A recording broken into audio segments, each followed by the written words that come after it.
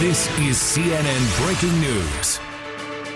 I'm Poppy Harlow in New York with Phil Mattingly. It is 6 a.m. here on the East Coast, 1 p.m. in Gaza, where the Israeli military is warning more than 1 million civilians to evacuate south as the war with Hamas intensifies and hundreds of thousands of Israeli troops mass on the border. What you're looking at is new video of leaflets being dropped over Gaza City. Hamas militants are urging people there to defy the orders and to stay in their homes. But we are seeing some Palestinians heeding that warning. Families with small children are walking south, carrying whatever they can. And this morning, Israeli forces have continued to hit Gaza, and Hamas is now claiming airstrikes have killed 13 hostages. Those hostages abducted, they say, during last weekend's massacre. The Israeli military is saying it cannot confirm or deny that claim. Meanwhile, this morning, Defense Secretary Lloyd Austin is in Tel Aviv to meet with Israeli Prime Minister Benjamin Netanyahu. You see him there arriving earlier this morning. Secretary of State Antony Blinken, who was in Tel Aviv yesterday, he met with Palestinian President Mahmoud Abbas in Jordan. We have team coverage with correspondents on the ground in Israel. Let's start with Becky Anderson in East Jerusalem. Becky, there is a large Palestinian population where you are. Hamas has called for a day of rage. What's the scene right now? Well, we are between two gates here in East Jerusalem, and the road behind me here, and I'll just get you a shot, which has got an awful lot of Israeli security forces, but we are not seeing the Muslim worshippers yet who will come down this road, those who have been at the Al-Aqsa Mosque today for Friday midday prayers. Now, reports suggest that the Israeli security forces have been selective on age. As we understand it, only those over the age of 60 have been allowed into what is this extremely contentious compound. The Temple Mount, Haram al-Sharif, is this contentious site which houses, of course, the holiest site in Judaism, the Al-Aqsa, which is the third holiest site in Islam, and, of course, the site revered by Christians. And it is the real flashpoint over the years and marks a real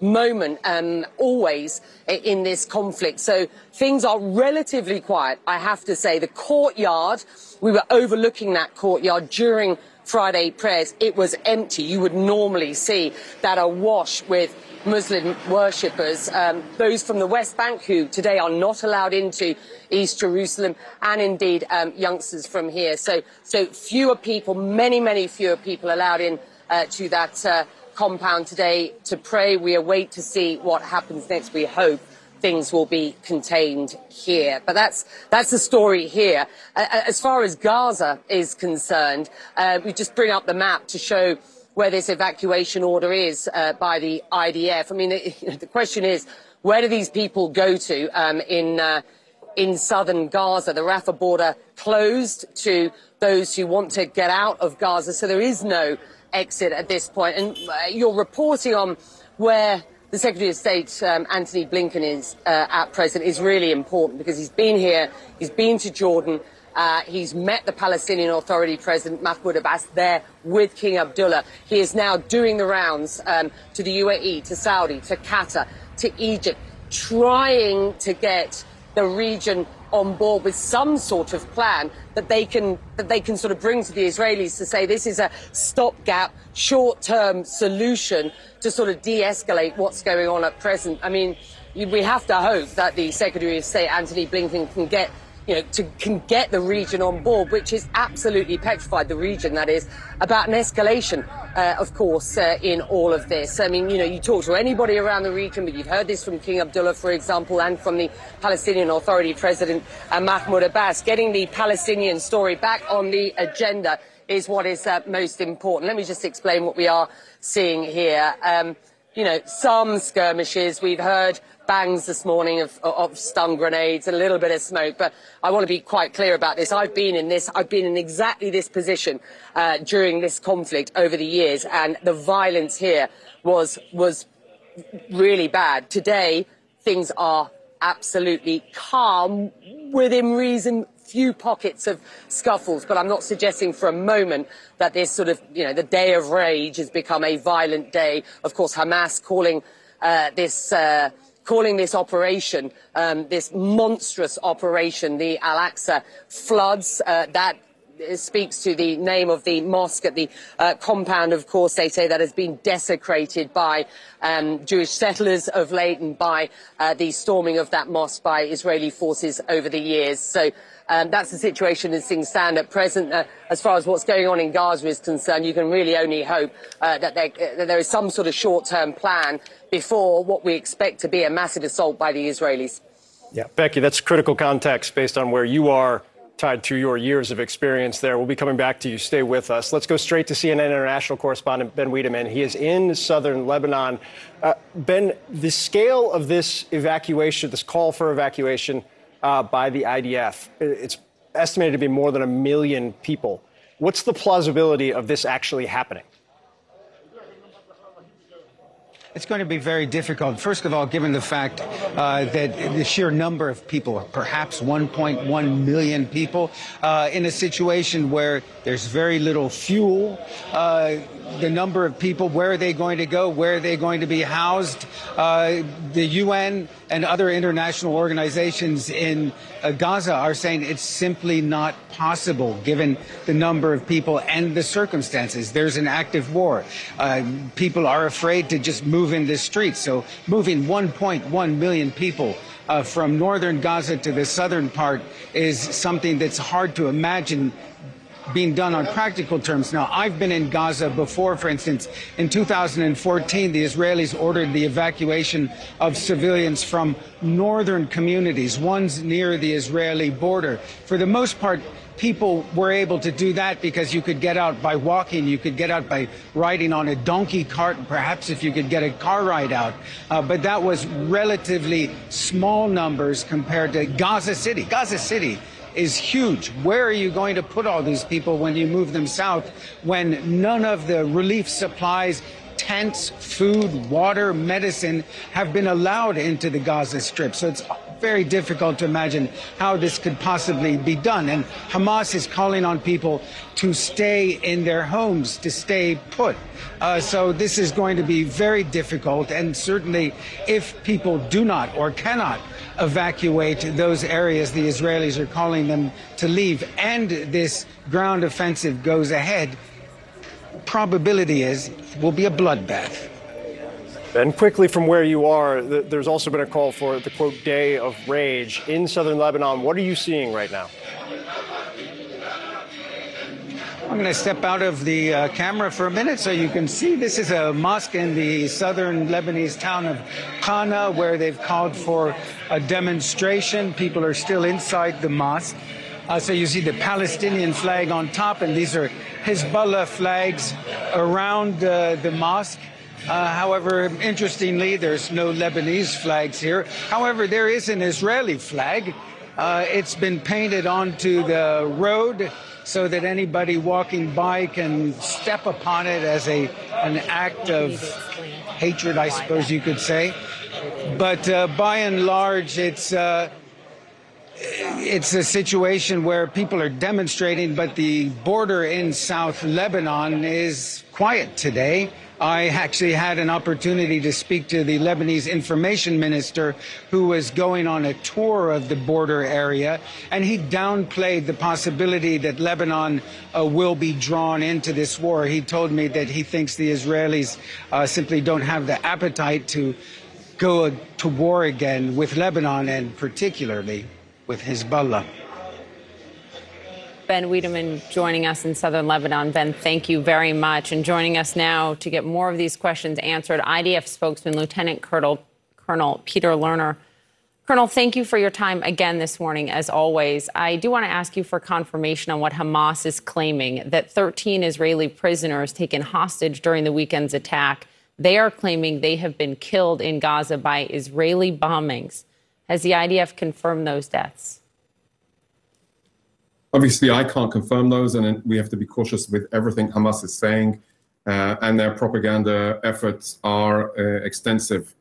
This morning, we are continuing our activities against the Hamas terrorist organization and their infrastructure throughout the Gaza Strip. Specifically, we are targeting special operations capabilities. We've taken out their drone capabilities. They had attack drones that were poised and prepared to be launched at Israel, but we've taken some of those out, and we're continuing our effort to make sure Hamas can never, ever threaten Israel again. They cannot be permitted to do so.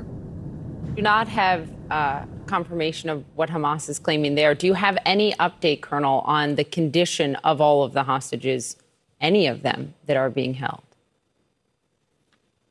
No, to my knowledge, they've not released any information except for disinformation. Mm-hmm. And I would be, and we're looking into it very cautiously.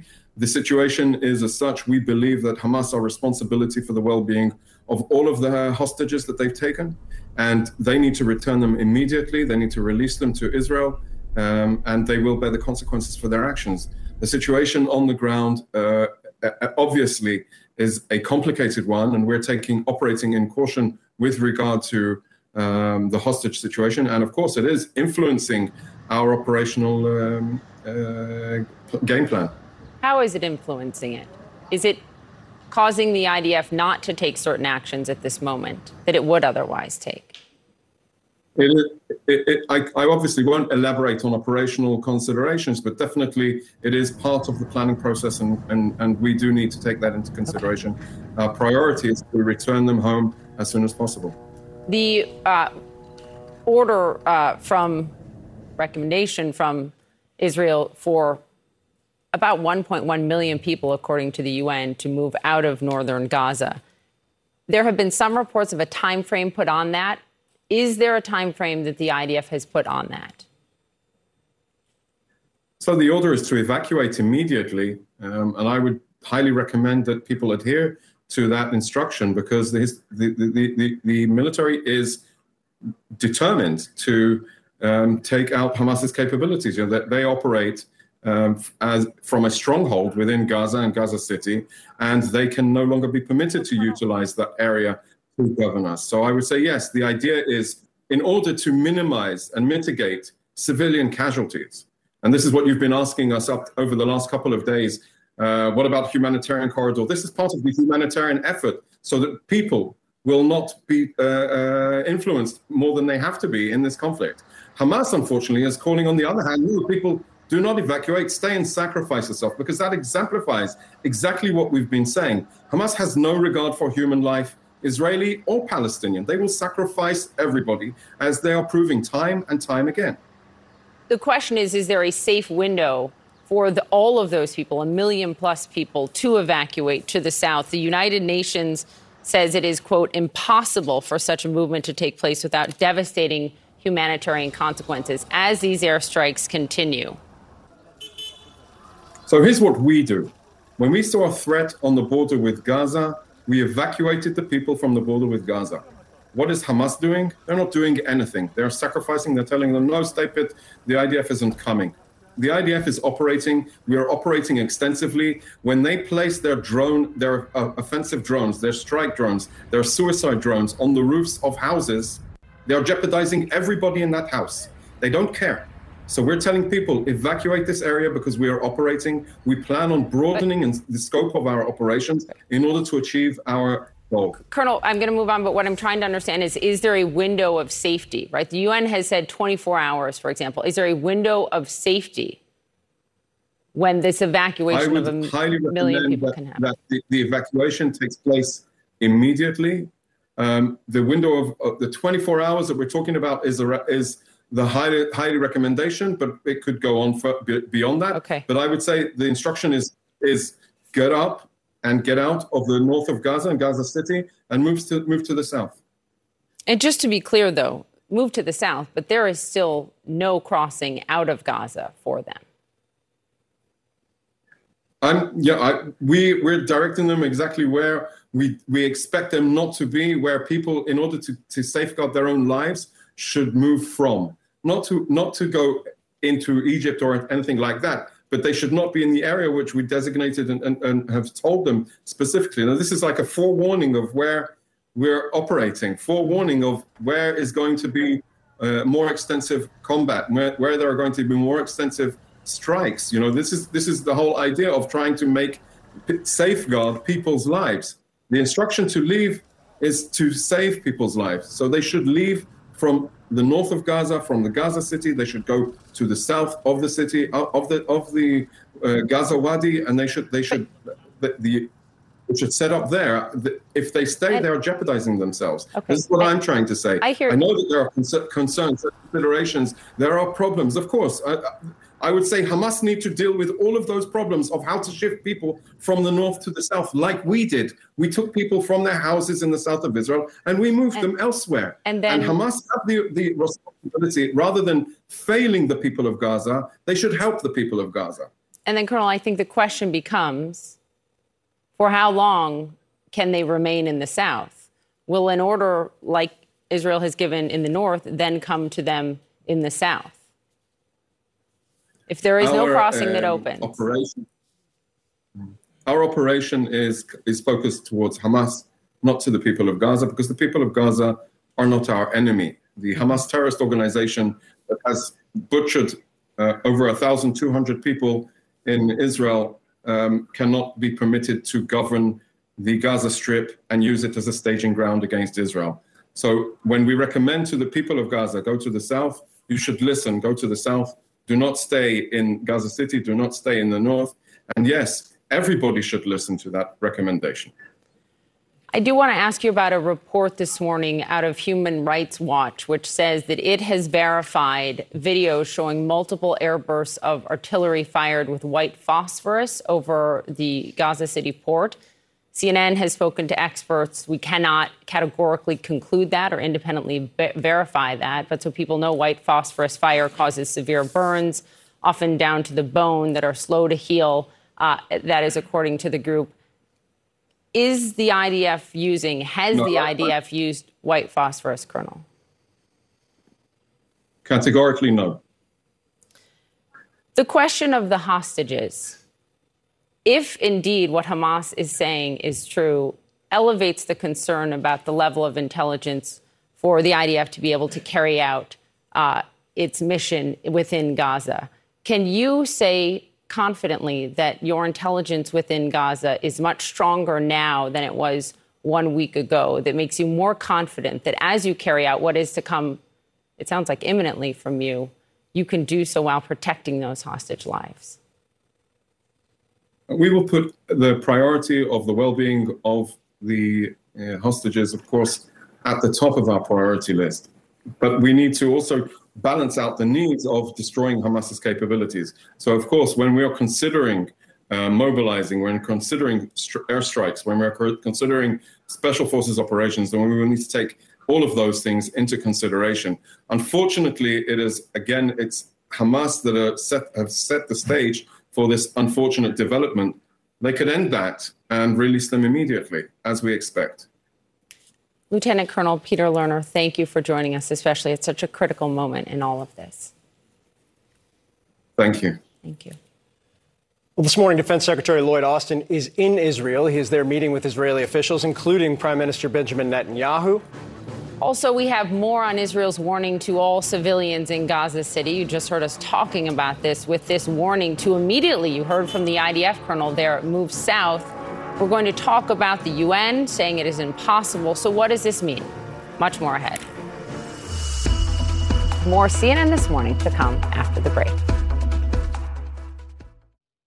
This podcast is supported by Sleep Number. Quality sleep is essential. That's why the Sleep Number Smart Bed is designed for your ever-evolving sleep needs, so you can choose what's right for each of you whenever you like. Need a bed that's firmer or softer on either side? Helps you sleep at a comfortable temperature. Quiets their snores? Sleep Number does that.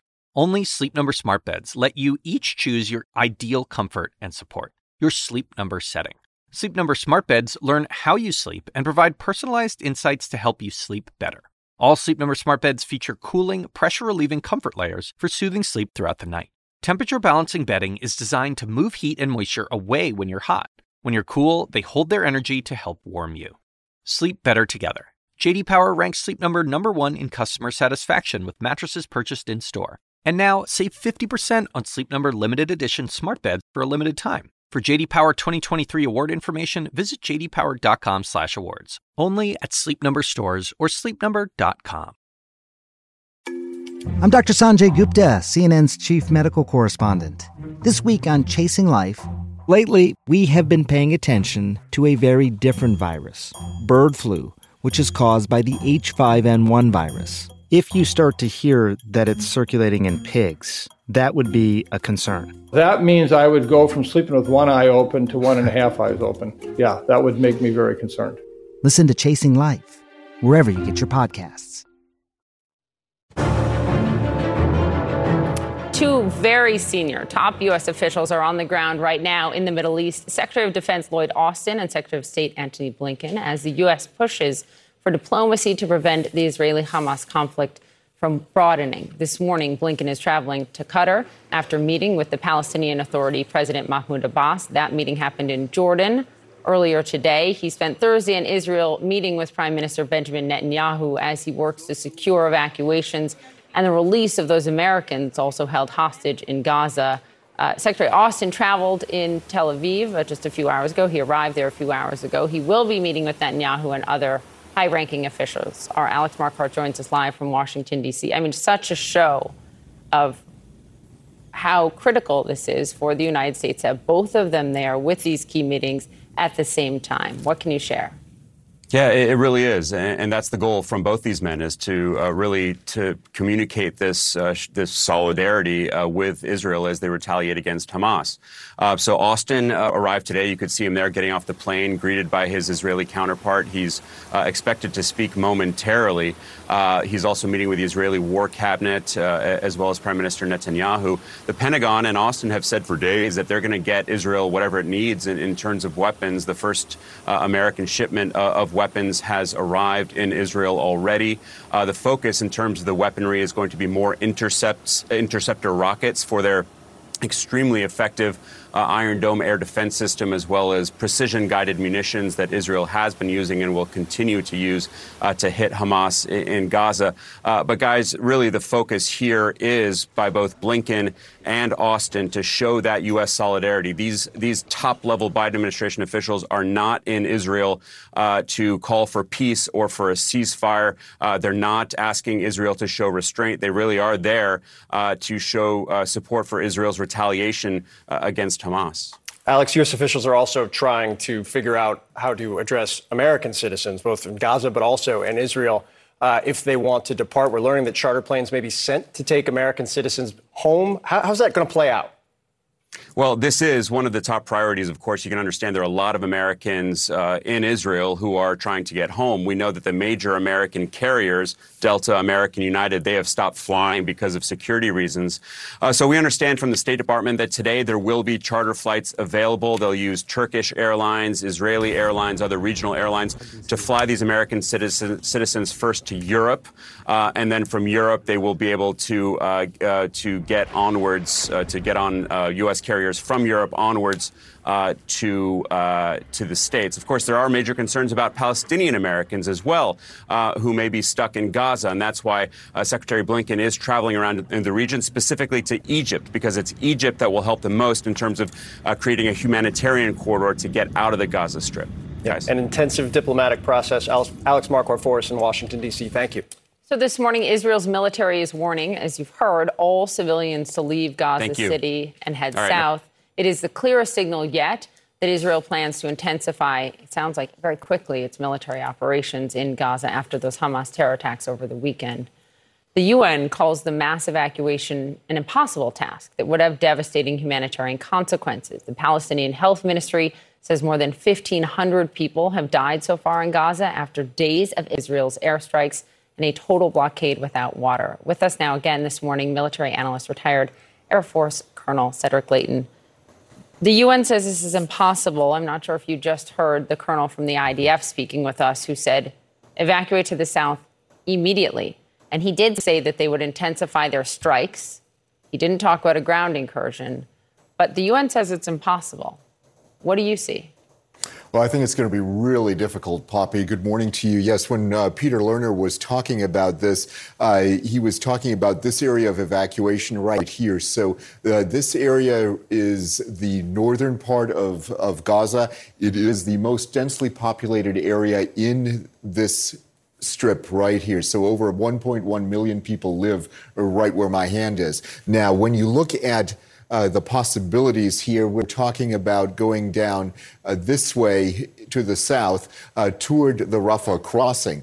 So this is going to be a very, very difficult thing for them to do. The Rafah crossing is right on the Egyptian border right here. This is what it looks like when normal times, more or less normal times are present. It is a very difficult place to get to under these conditions because, quite frankly, the crossing is closed. And it's going to be very hard for all the citizens of Gaza from the northern part to not only go to the south, but if they're told to move out of Gaza, the Egyptians won't let them do that. So that's going to limit them. That's going to box these people in this southern territory right here, which has its own issues, of course. Let's ask you a follow-up. I mean, that is really key, the Rafah crossing in the south and what Egypt is going to allow or not allow. And our reporting has been that the White House, the U.S. has been in these discussions about what Egypt may allow.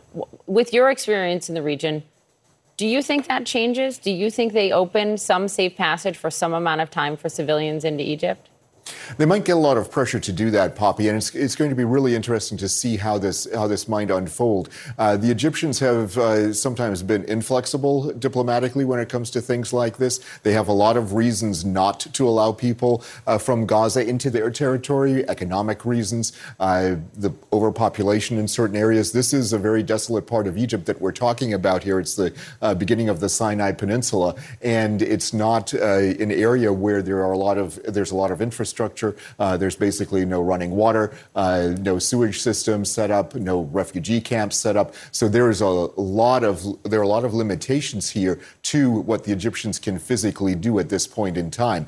If that changes, if there's some massive tent city that's built up or something like that, then perhaps the Egyptians might let them in. But to do that within a day or two, that's really hard, really difficult. Colonel Ling, if we could we step back for a minute? It's difficult. I think it seems a little bit abstract. 1.1 million people evacuating immediately in the middle of a bombing and airstrike and artillery campaign. But the other huge element here is just the population density, how closely packed residents are within this very, very small space. Can you give people a sense of what that actually looks like? Yeah, absolutely, Phil. So what you're seeing right here this is Gaza City, about 583,000 people just in that particular area, but add all the other places right here. And then by the time you get to right about here, you've got a population of 1.1 million, which is basically half of the population of the entire Gaza territory. Now, that's this part right here. Now, when you get down to the south to Khan Yunis, which is originally started as a refugee camp for Palestinians, that has 172,000 people. And then right on the border with Egypt, the town of Rafah has about 138,000 people in it. So that's what this looks like in terms of different population centers right here. And then you've got the population density itself. You've got over 21,000 people per square mile in Gaza. Compare that to Washington, 3,632. A vast difference. Gives you some idea of how things are when it comes to this. Yeah, 6 times more dense than Washington, 3 to 4 times more dense than Los Angeles. Wow. Colonel Cedric Layton, we appreciate it. Thank you. You bet. So a CNN investigation into where Hamas militants trained for their attack on Israel, how it appears they were able to do it in plain sight, not far from Israeli troops. And former Israeli Prime Minister Naftali Bennett will join us from Tel Aviv. Stay with us. Well, there are more Israeli strikes underway right now in Gaza. We're also learning more about how Hamas was able to execute Saturday's terrorist attack inside of Israel. A senior Hamas official says they were preparing for the invasion for 2 years, and a CNN investigation shows militants trained in at least 6 sites across Gaza, including camps just over the border with Israel.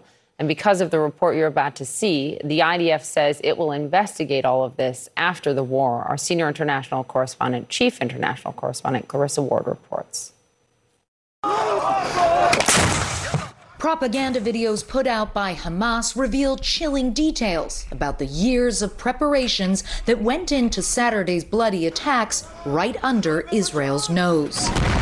Analyzing metadata from the videos, a CNN investigation can reveal the presence of at least 6 training sites inside Gaza, one just 720 meters from the most heavily fortified and patrolled part of Israel's border. In that camp, Hamas recreated an Israeli compound with elements of the nearby border crossing, including an insignia of the Erez battalion. The videos show they even practiced taking prisoners and zip-tying their hands at the camp. Satellite imagery indicates the camp was constructed within the last year and a half. At 2 other locations in the southern part of Gaza, Hamas trained for their audacious paraglider assault, rehearsing takeoffs and landings. At all 6 sites, 2 years of satellite imagery reviewed by CNN shows no indication of offensive Israeli military action. The imagery instead shows that in the last 2 years, some camps even expanded into surrounding farmland, and that there was activity in the last several months at the camps. The stunning revelations raise questions as to how Hamas was able to train so openly, so close to the border for so long, and why Israeli officials were unable to pick up on and prevent the October 7th attack. Clarissa Ward, CNN, Re'im, Israel. Well, the security lapse prior to Hamas's assault over the weekend has many wondering what will be done to make sure it never happens again. Joining us now is former Israeli Prime Minister Naftali Bennett. Sir, we appreciate your time this morning. We want to look forward and kind of what to expect, what you're seeing. But to start there, I think it's been striking when you listen to Israeli officials, IDF officials, as they try and figure out what happened, including this from a retired general to our colleague last night. Take a listen. We fail. I feel ashamed. We fail to protect them. They live here. They are the first line of all Israel, of our sovereignty. And we fail to defend them. It's a personal humiliation and national humiliation at the same time. And, sir, I think what stuck out to me, you had an interview with Channel 11 News where you're talking about how the international community views Israel right now. You said, I don't want their pity. I want them to fear us. I want them to understand our strength. Are you concerned that kind of the how Israel is perceived has been punctured over the course of the last 6 days? Oh, absolutely. And whoever that general is correct. There's no doubt the first and foremost duty of a sovereign state is to protect its citizens. And factually, 1,500 Israeli citizens were slaughtered by Nazi monsters. And we're going to have to fix all of this. Look, military history teaches us that time and again, there's a limit to, there are mistakes like Pearl Harbor, like Barbarossa, like 9/11, like the Yom Kippur War, and we're going to have to fix it. But now our view is forward and moving to the next stage from collecting ourselves and kicking out and killing all the terrorists that entered Israel to the next stage, which is the offensive stage. I also want our viewers to understand, Mr. Prime Minister, you have stepped up into the IDF Reserve, so that's the role that you are serving now as well, serving your country. But you say we're going to have to fix it, meaning the intelligence. The question is, do you believe that fix has happened enough that whatever is about to imminently be carried out on the ground in northern Gaza can be done while protecting the lives specifically of the hostages? It includes many Israelis and Americans. As you know, Hamas has claimed overnight that 13 of the hostages have been killed by Israeli airstrikes. The IDF cannot confirm that, but it does raise the question of, is the intelligence now there much better than a week ago? We've collected ourselves. We're ready, and over the next period of time, we're going to go on attack. The attack is going to be very forceful. What we're doing right now is evacuating the Gazan residents, the uninvolved people that are not militants, telling them to move southward of the city of Gaza so we can focus on the Hamas terrorists. And our goal is clear, to wipe out Hamas off the face of earth. Sir, to that point, there were debates in 2009, 2014, the last time there was Israeli forces incursion in Gaza about the scale, how long to stay, whether or not to stay permanently or for a longer period of time. When you say very forceful, what does that mean? Well, it means, to your question, I would anticipate months or years of what we need to do, because we'll have to hunt down every single Hamasnik and kill him. Takes time. So potentially years? I mean, that sounds like a reoccupation of Gaza. Go ahead. No, Israelis, we lost nothing in Gaza. We don't desire Gaza, all right? But we do insist on our security. The whole mindset of being able to live side by side with a Nazi-type regime has collapsed. That doesn't work. We have to topple the regime. The West did not say, you know what, we'll respond to the original Nazis in World War II and hit them hard, but stop.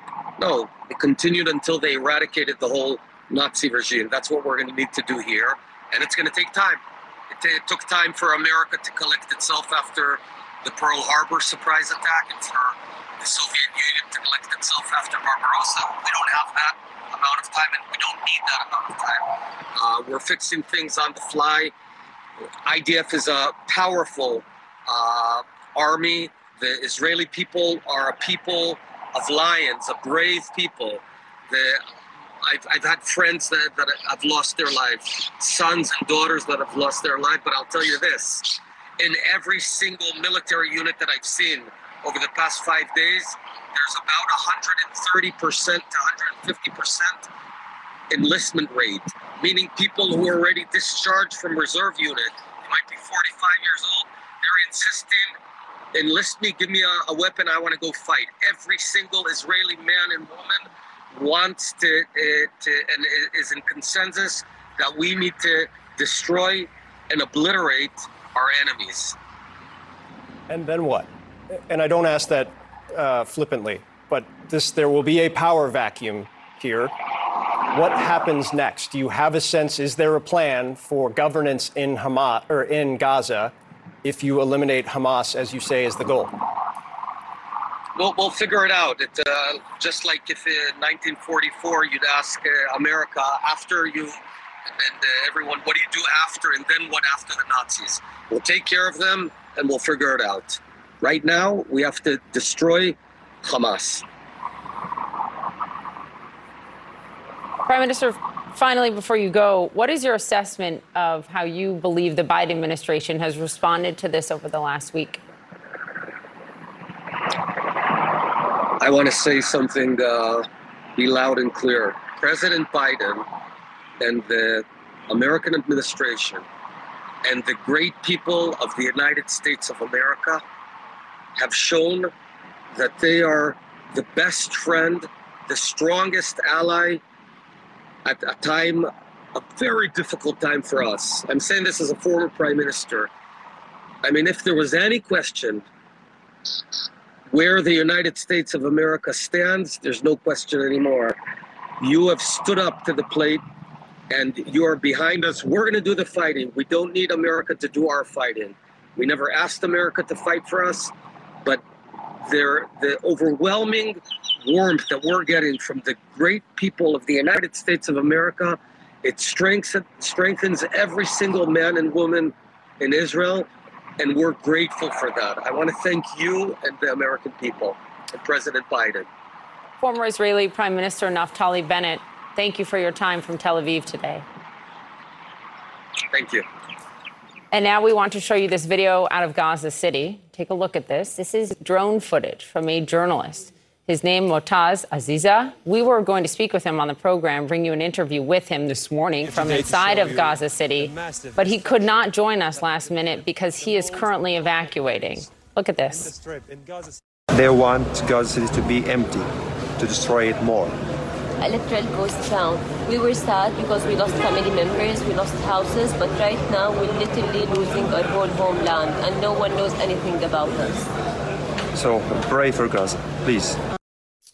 Mutaz Aziza has been reporting on the ground. He's been capturing these remarkable, dramatic images and this footage, drone footage of large-scale destruction at his home even. I'm speechless. I don't know what to say. I don't know what should I say. But believe me, it's the most sadness that Gaza ever had. He even reported from the scene where an Israeli airstrike that killed at least 15 of his family members happened. We will try to bring him to you in any form we can when it is safe for him to join us. Well, here in the U.S., House Republicans aren't any closer to finding a speaker. After their initial choice, Steve Scalise has dropped out of the race. Without a speaker, there's virtually nothing the House can do to provide aid or support to Israel. So what happens next? Great question. More CNN This Morning to come after the break. The Assignment with me, Audie Cornish. So there have been arrests, suspensions, disciplinary hearings. They're shutting down graduation events. At this moment, the part of the protests that are admirable are young people calling attention to atrocities. Michael Roth is the president of Wesleyan University. I would like to make a space for them to do that, as long as that space doesn't prevent other people from pursuing their education.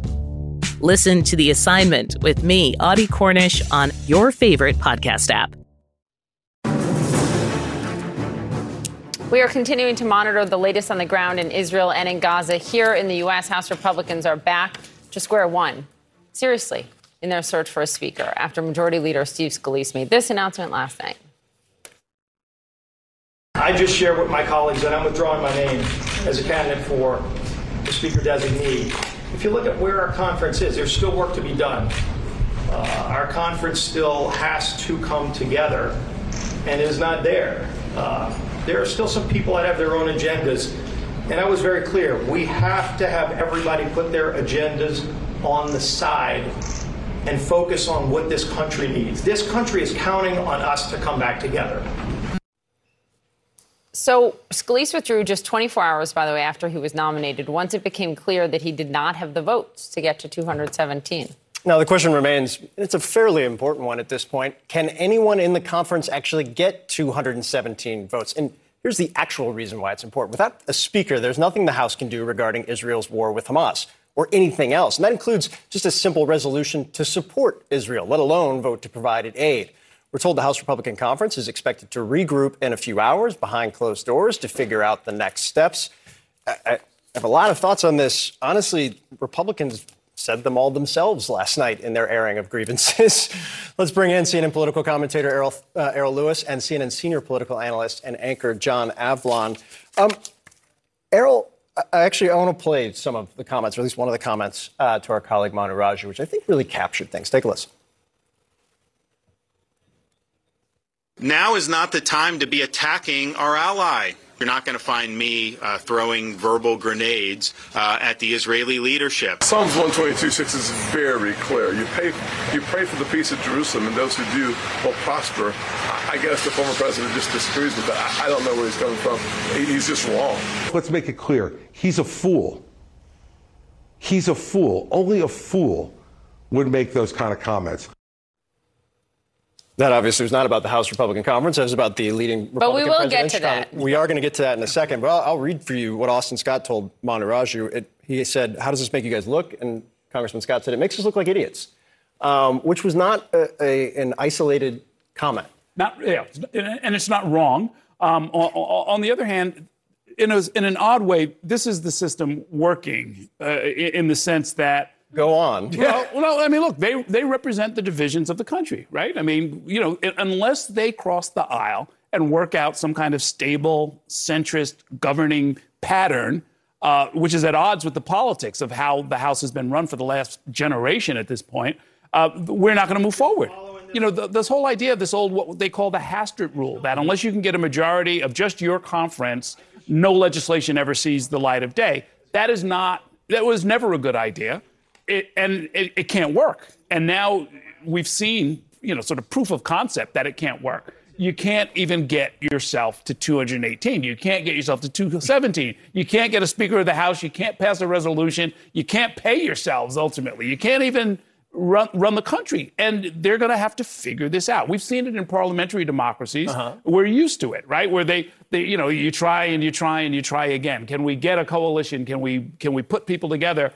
They're unable to do it without Democrats. I think that is crystal clear at this point. They're going to have to figure out how to make it happen. Look, amen, brother, on the centrist solution. But let's also be real that this is a problem within the Republican Party, right? Nancy Pelosi didn't have a difficult time when she had a similarly narrow margin. And Democrats got a lot done, some of which was bipartisan. This is a problem within the Republican conference, and it predates Kevin McCarthy, as we've discussed. This goes back to Boehner, Ryan, now Scalise, less than 24 hours. And there is no obvious person who can unite. Now they're saying maybe Patrick McHenry, the interim speaker, can do this. Errol's right that ultimately necessity may be the mother of invention. I've got an op-ed that's going to come out later today on CNN that makes the case that, look, ultimately you're going to have to put forward a Republican who can garner some Democratic votes because you cannot be... Who's that? Look, a number of people. See, Tom Cole from Oklahoma. Wants it. Well, I think plenty of people want it if push comes to shove. Tom Cole's one. Don Bacon's another, you hear. Mike Gallagher. There are a number of folks who I think would be pretty strong and could have that. Again, all you need to do is liberate yourself from the disproportionate influence of the far right, the people who Republicans themselves have called arsonists. And it's not going to be Jim Jordan. And then Hakeem Jeffries just has to say, have Democrats, a handful of them, vote to get this done. That's the only way that it's going to get done. Scalise was supposed to be that person. Scalise and Jeffries have a good personal relationship. They've both talked about it. I think they played on the House baseball team together, that sort of a thing. They actually sort of had a good social relationship. Scalise threw in his cards because he had so many extremists in his conference who said, we will take you down, we will McCarthy you, we will make it impossible for you to either become Speaker or to remain Speaker. As long as that's the case, yes, it is a very difficult task. But that's what's so crazy, right? This is everyone I spoke to on the Hill, on the Republican chiefs of staff, were saying, look, Scalise is trusted by the members, right? He's very conservative, but he's trusted. McCarthy never had the trust. He never had friends. Scalise had that, right? And they just kicked him to the curb 24 hours after he got the vote. Yeah. I do want to get this in before we go, guys. Yes. And that is what we played for you. That was Republican presidential candidates responding in disgust, I think is fair, to what President Trump has said recently this week about Israel and, by the way, Hezbollah. Let's listen to the former president. This was Wednesday. And they said, gee, I hope Hezbollah doesn't attack from the north because that's the most vulnerable spot. I said, wait a minute. Hezbollah is very smart. They're all very smart. So he said Hezbollah is smart, but he also has been critical of Netanyahu and Israel in this moment, John. He cannot help but make it all about himself.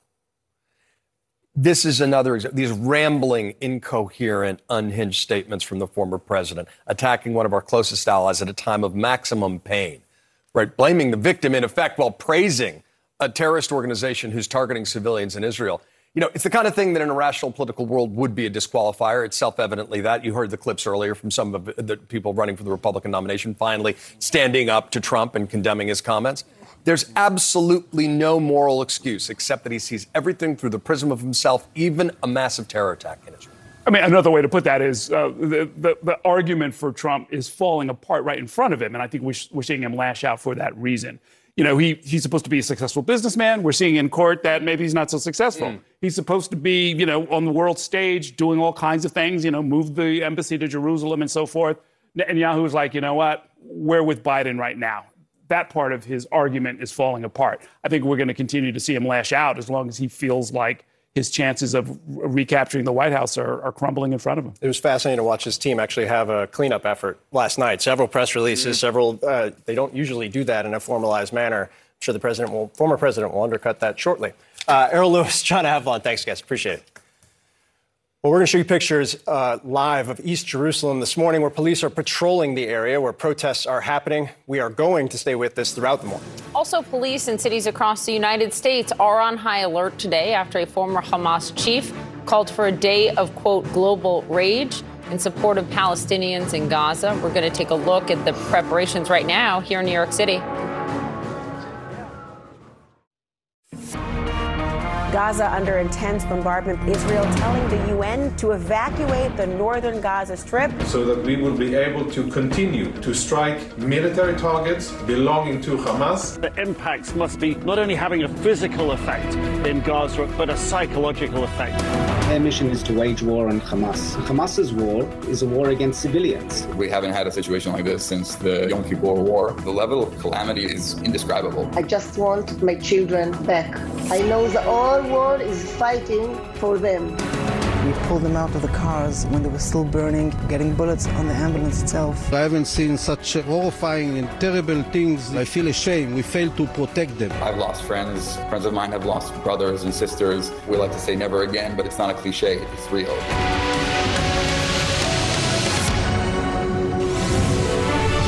Well, good morning, everyone. It is Friday. We are still following the breaking news with much more to come. This morning, I'm Phil Mattingly with Poppy Harlow in New York. It is 7 a.m. on the East Coast, 2 p.m. in Gaza, where the Israeli military is warning more than 1 million civilians to evacuate south as the war with Hamas intensifies and hundreds of thousands of Israeli troops mass on the border.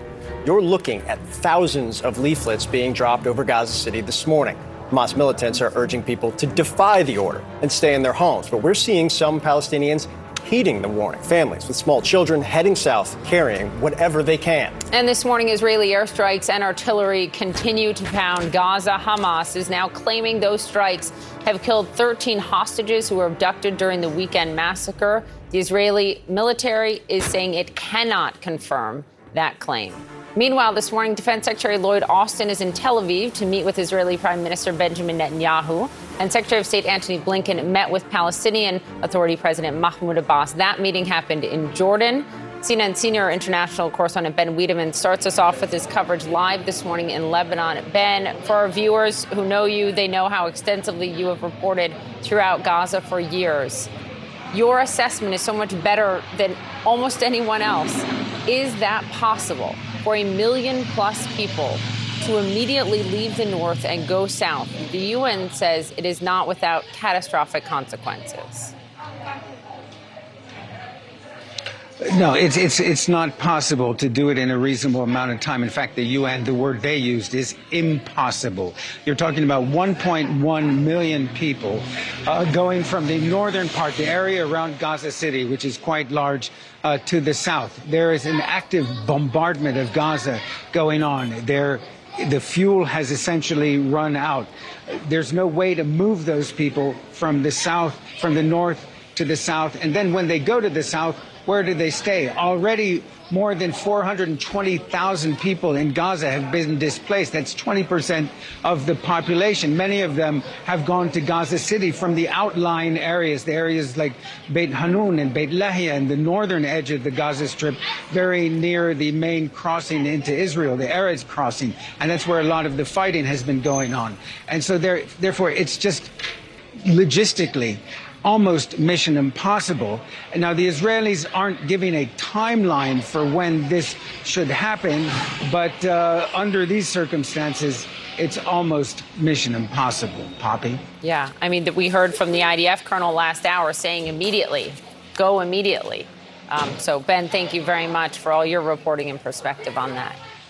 Law enforcement in cities around the globe are on high alert this morning after a former Hamas leader called for a, quote, day of rage across the Muslim world today, telling them to hold mass protests and go out and harm Israelis and Jews. National Jewish organizations are also on edge as they monitor extremist chat rooms and propaganda channels. We want to go straight to Becky Anderson, who's in East Jerusalem right now. There has been a lot of anxiety leading up to today. Becky, I see as you're trying to clear your camera shot now. Yeah, there has been a lot. You've reported so much from where you are right now. Talk about what you're seeing. So this is tense. This is a neighborhood in East Jerusalem, and many of the young men in this area have not been allowed into the Al-Aqsa Mosque today to pray at midday prayers. They'd normally go in if there wasn't a selective process, but clearly today the Israelis have selected them by age, men and women by age. So many of the youngsters here haven't had an opportunity to get to the Al-Aqsa Mosque, so they have been praying on these streets here. Look, if I describe this as a sort of tense calm today, I think that's how that would be fair. I've been in this area before, and it's been very chaotic and very violent. So I've spoken to some of the older ladies and gentlemen who did get an opportunity today to get into the Al-Aqsa Mosque, and they described it as really concerning and very worrying. They prayed, they came back, and they're now back in their homes. But what's happening here now is the Israeli security forces just pushing people back. They're trying to avoid something kicking off here. Apologies for the camera as they move us back. Well, I don't know if you saw in the shot earlier on a very big black truck. That is what's known as a skunk truck.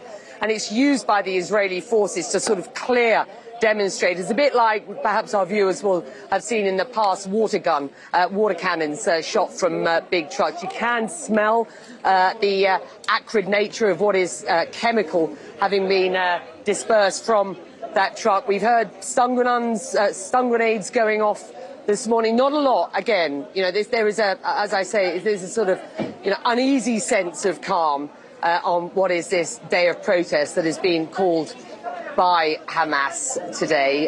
The stun grenades this is the back end of one that I found on the street here. So, yeah, very much a sense of what happens next for the next series of Friday prayers, which come, of course, in a couple of hours from now. Who will be on the streets and how will the Israeli security deal with those on the streets is really the next question, guys.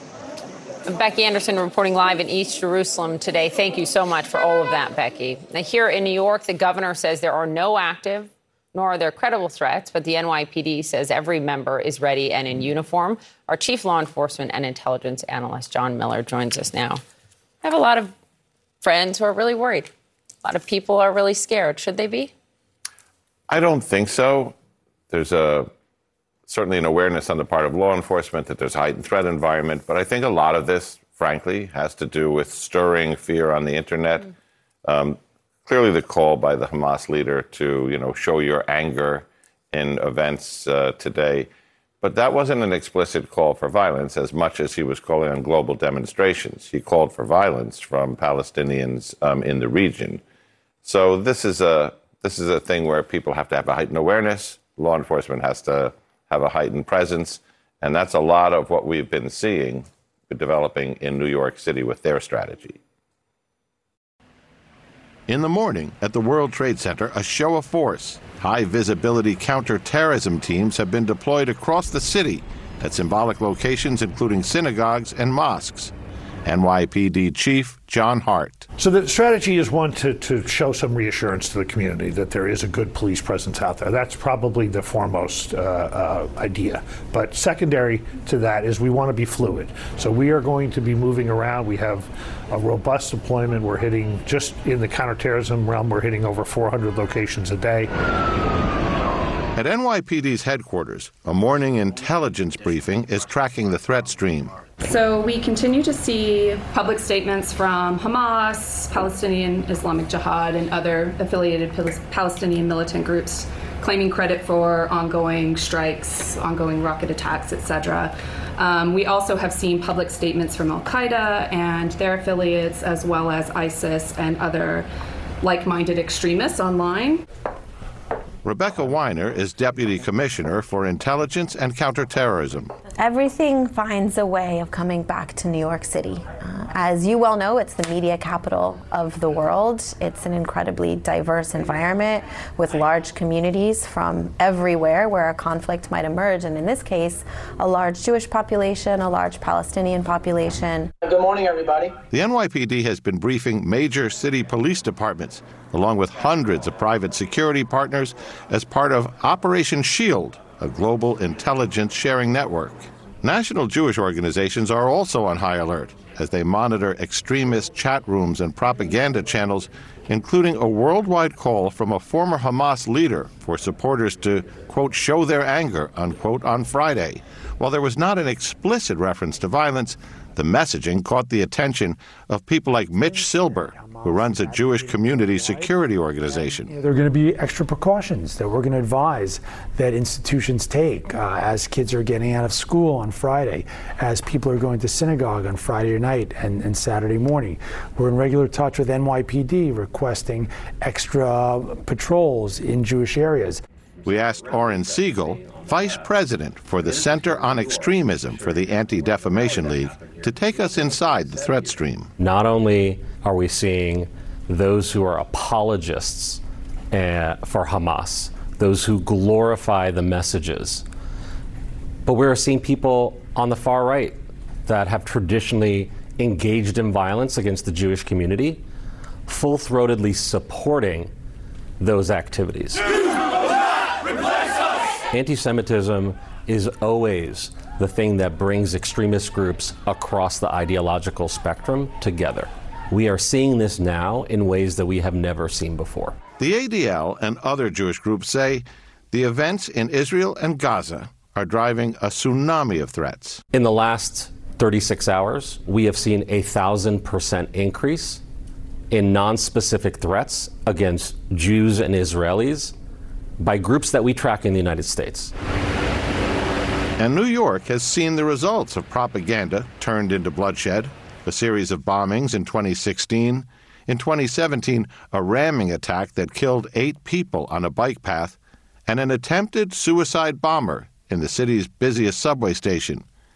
And many more plots that have been prevented, which is what they are counting on. So, full disclosure, just to remind people, I'm the former Deputy Commissioner of Intelligence and Counterterrorism, so many of the people in that story were my colleagues. And being in touch with them, we're still not seeing that specific credible threat. But they're also out there scanning for it, because in the lone wolf world that lives in the dark corners of the internet, there's always that one individual. And to Poppy's point earlier, the anxiety inside the Jewish American community right now is at a level that I don't know that I've ever seen before, tied to all of this. I do want to ask you, since we have you, we have focused a ton on the hostages. More than 100 plus is the expectation in Gaza right now that were taken during the weekend terror attack. Handful of Americans. We don't have specific numbers. If you're a U.S. official, what are you doing right now trying to find information? So if you're a U.S. official, you are talking to the people in Qatar, you're talking to the Egyptians, you're talking to your government contacts and allies around the region to see, because this is not a conversation that can happen directly right now between the Israelis or the United States, as much as it can through regional partners that still have a dialogue. And you're trying to figure out the next phase of the Israeli military steps and where that puts the hostages and who can intervene and how. It's very complicated diplomatically and militarily. Are you surprised how little information U.S. officials seem to have? I think U.S. officials may have more information than we know, but given the sensitivity of the lives in the balance, it's just not a time when they're going to be sharing intelligence.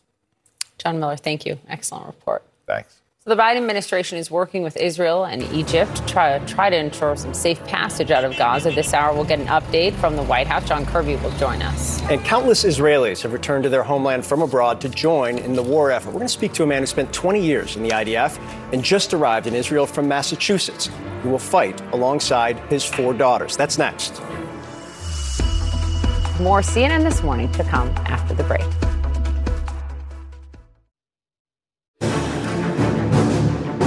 We are going to show you live pictures of 2 podiums where Secretary of Defense Lloyd Austin is expected to speak. He is in Tel Aviv, arriving earlier this morning as part of what has been a significant show of both support and to some degree force by top U.S. officials over the course of the last several days. Secretary of State Antony Blinken in the country yesterday as part of a significant Middle East effort that he is in the midst of. Secretary Austin on a very business-like trip, given U.S. defense assistance, which has already been arriving in the country. We expect to hear from him shortly. We will bring that to you live when the Secretary of Defense speaks.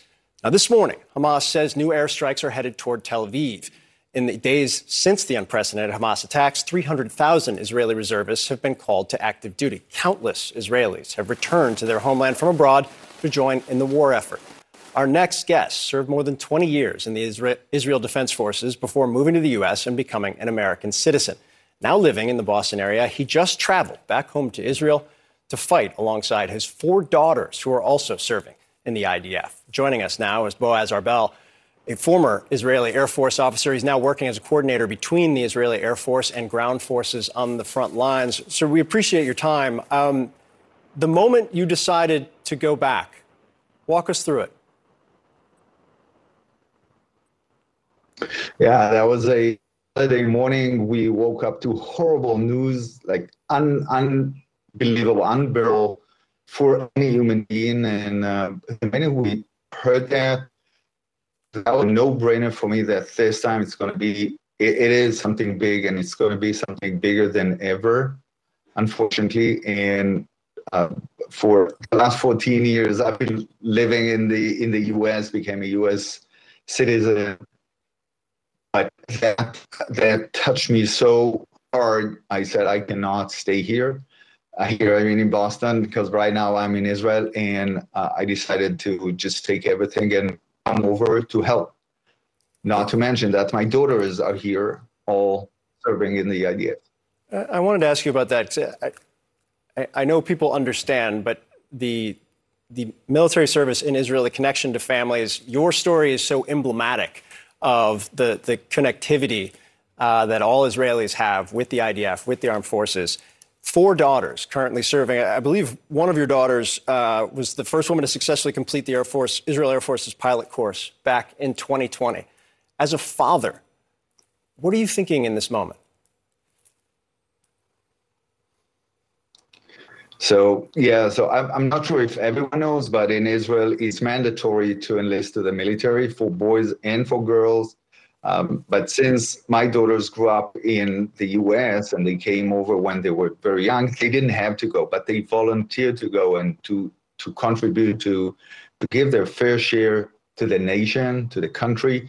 And that's what they did. It made us very proud. And not to mention, when one of our daughters graduated the flight academy, like I did, that's what I did for so many years. That was a moment of pride. But we are proud of any other daughter who is doing very important things in the military. To your point, I mean, the scale of 300,000 reservists being called up, also the countless stories of Israelis going back home like yourself. What are you preparing for in the days ahead? You said you're going to be there, quote, until further notice. That's correct. I just want to take specific Logan Airport to Tel Aviv Airport. That was the flight of only military people who are coming back, and people who are coming back to Israel to participate in funerals. So you can imagine how gloomy that flight was. Very quiet, very focused. Everyone was focused. I'm here until further notice, until we can complete what they started, but we had to fight back once and for all. Hopefully, we can bring peace back to the Mediterranean here and put an end to that, because that thing cannot go on like that. The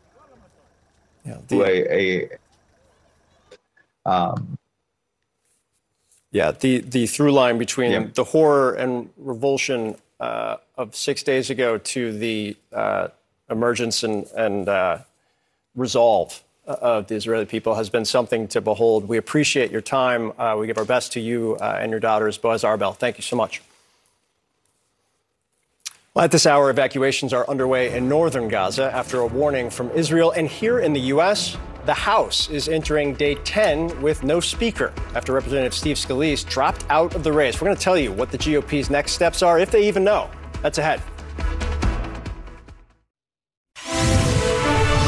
We want to take you straight to Tel Aviv, where Secretary of Defense Lloyd Austin is giving a press conference with his counterpart. This is what we face in this war. This is a war on the existence of Israel as a prosperous state, as a democratic state, as the homeland of the Jewish people. This is a war on freedom and on our common values, and we are on the front line. We will keep fighting, and we will win this war. We will prevail. With your permission, Mr. Secretary, I'll say a few words in Hebrew. מאז יום שבת, מדינת ישראל נמצאת במלחמה.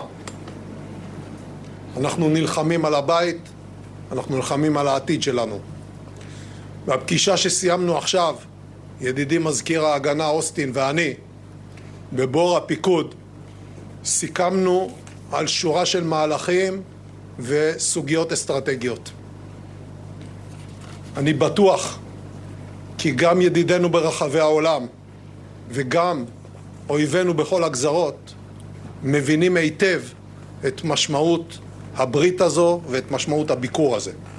מדינת ישראל היא מדינה חזקה, מדינה שבה מתקיים שילוב בין צבא עוצמתי לבין מערכת אזרחית עם חוסן לאומי בלתי רגיל.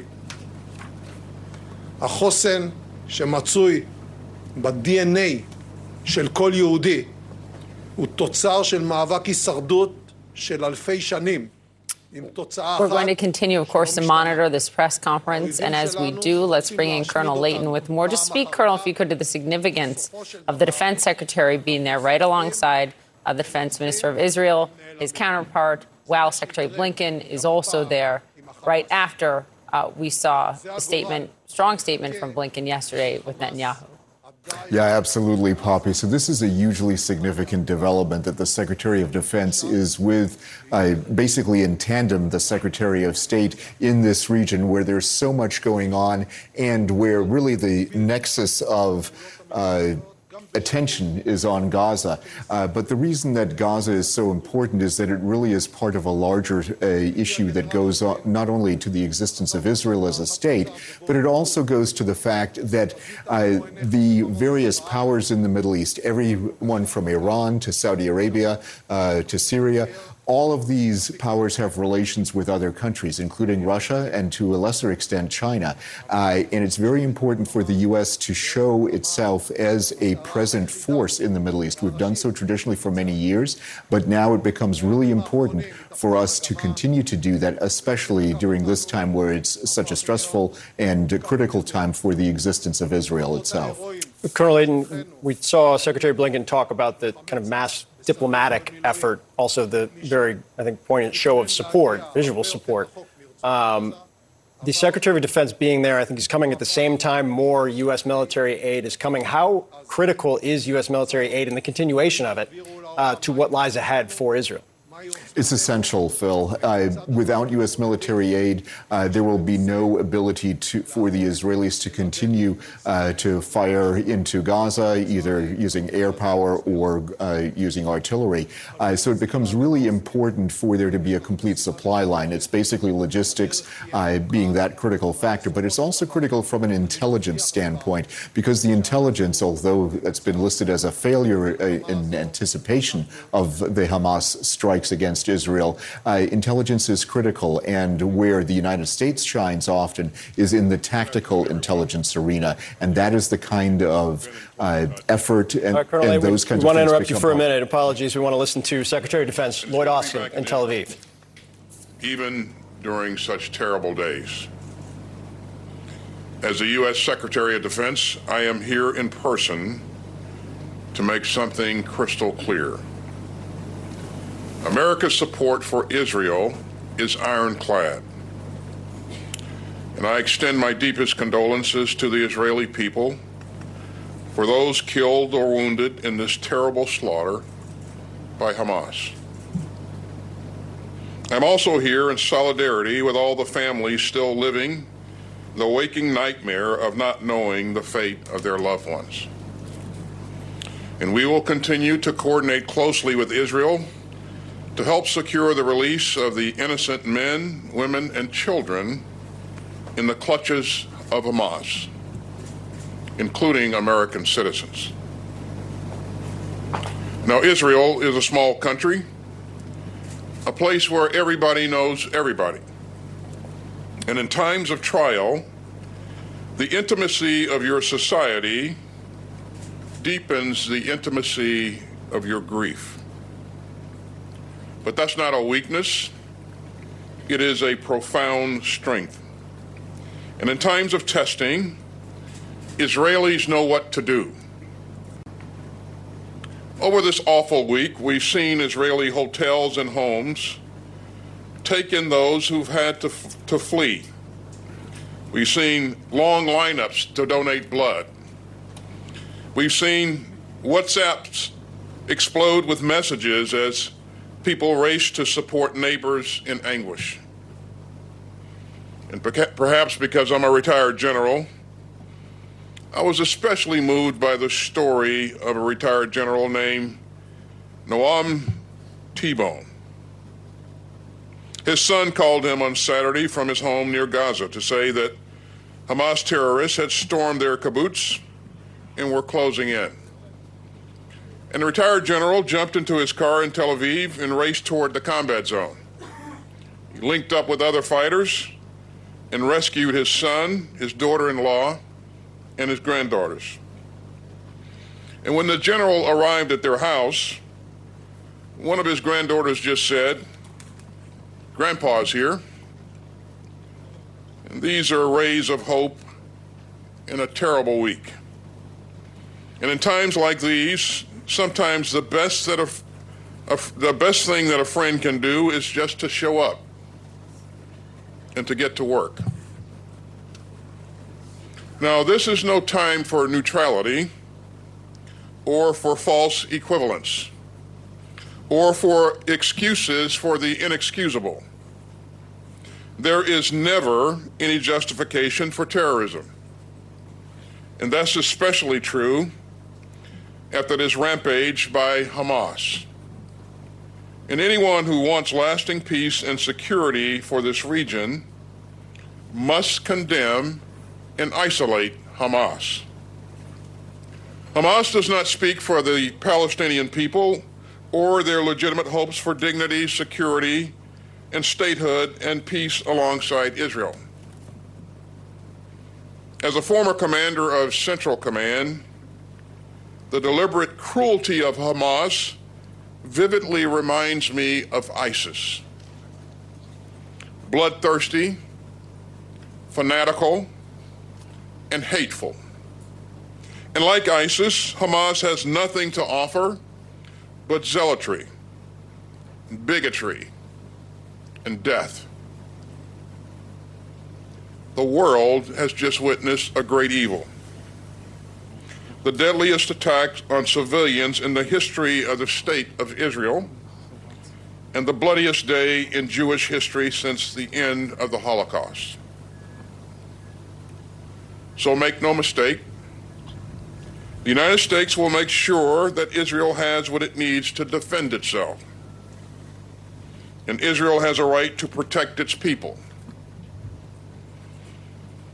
You know, and there are many phone calls this week. President Biden has told Prime Minister Netanyahu that the United States would also respond swiftly and decisively to such a massive terrorist assault. And the president also underscored that democracies like ours are stronger and more secure when we uphold the laws of war. Terrorists like Hamas deliberately target civilians, but democracies don't.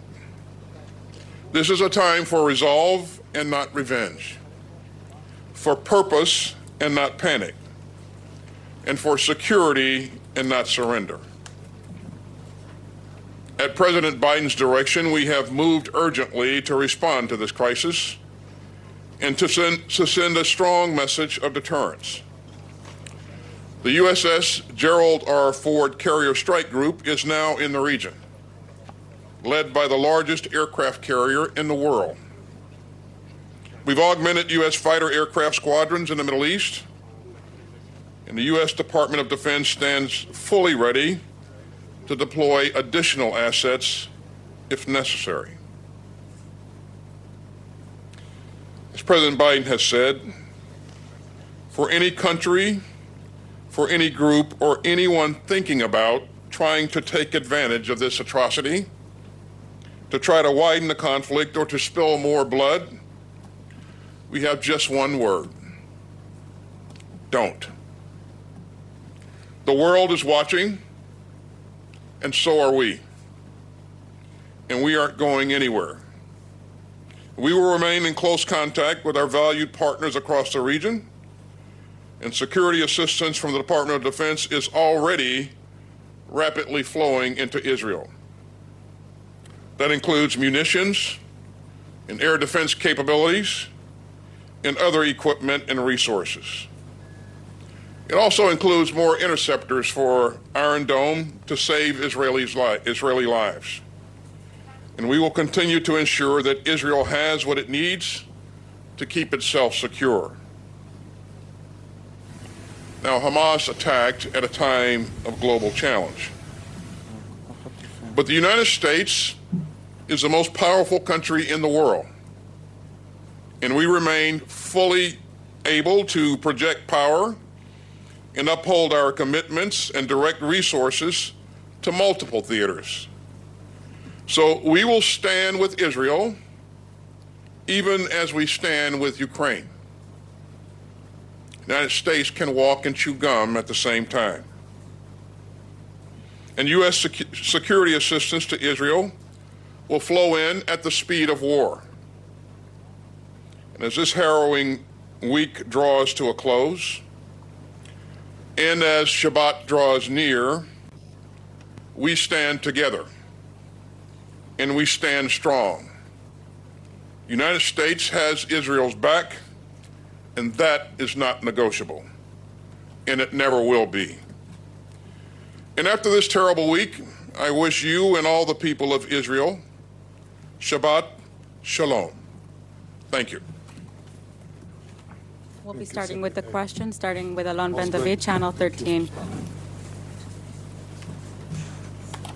Thank you, Mr. Secretary.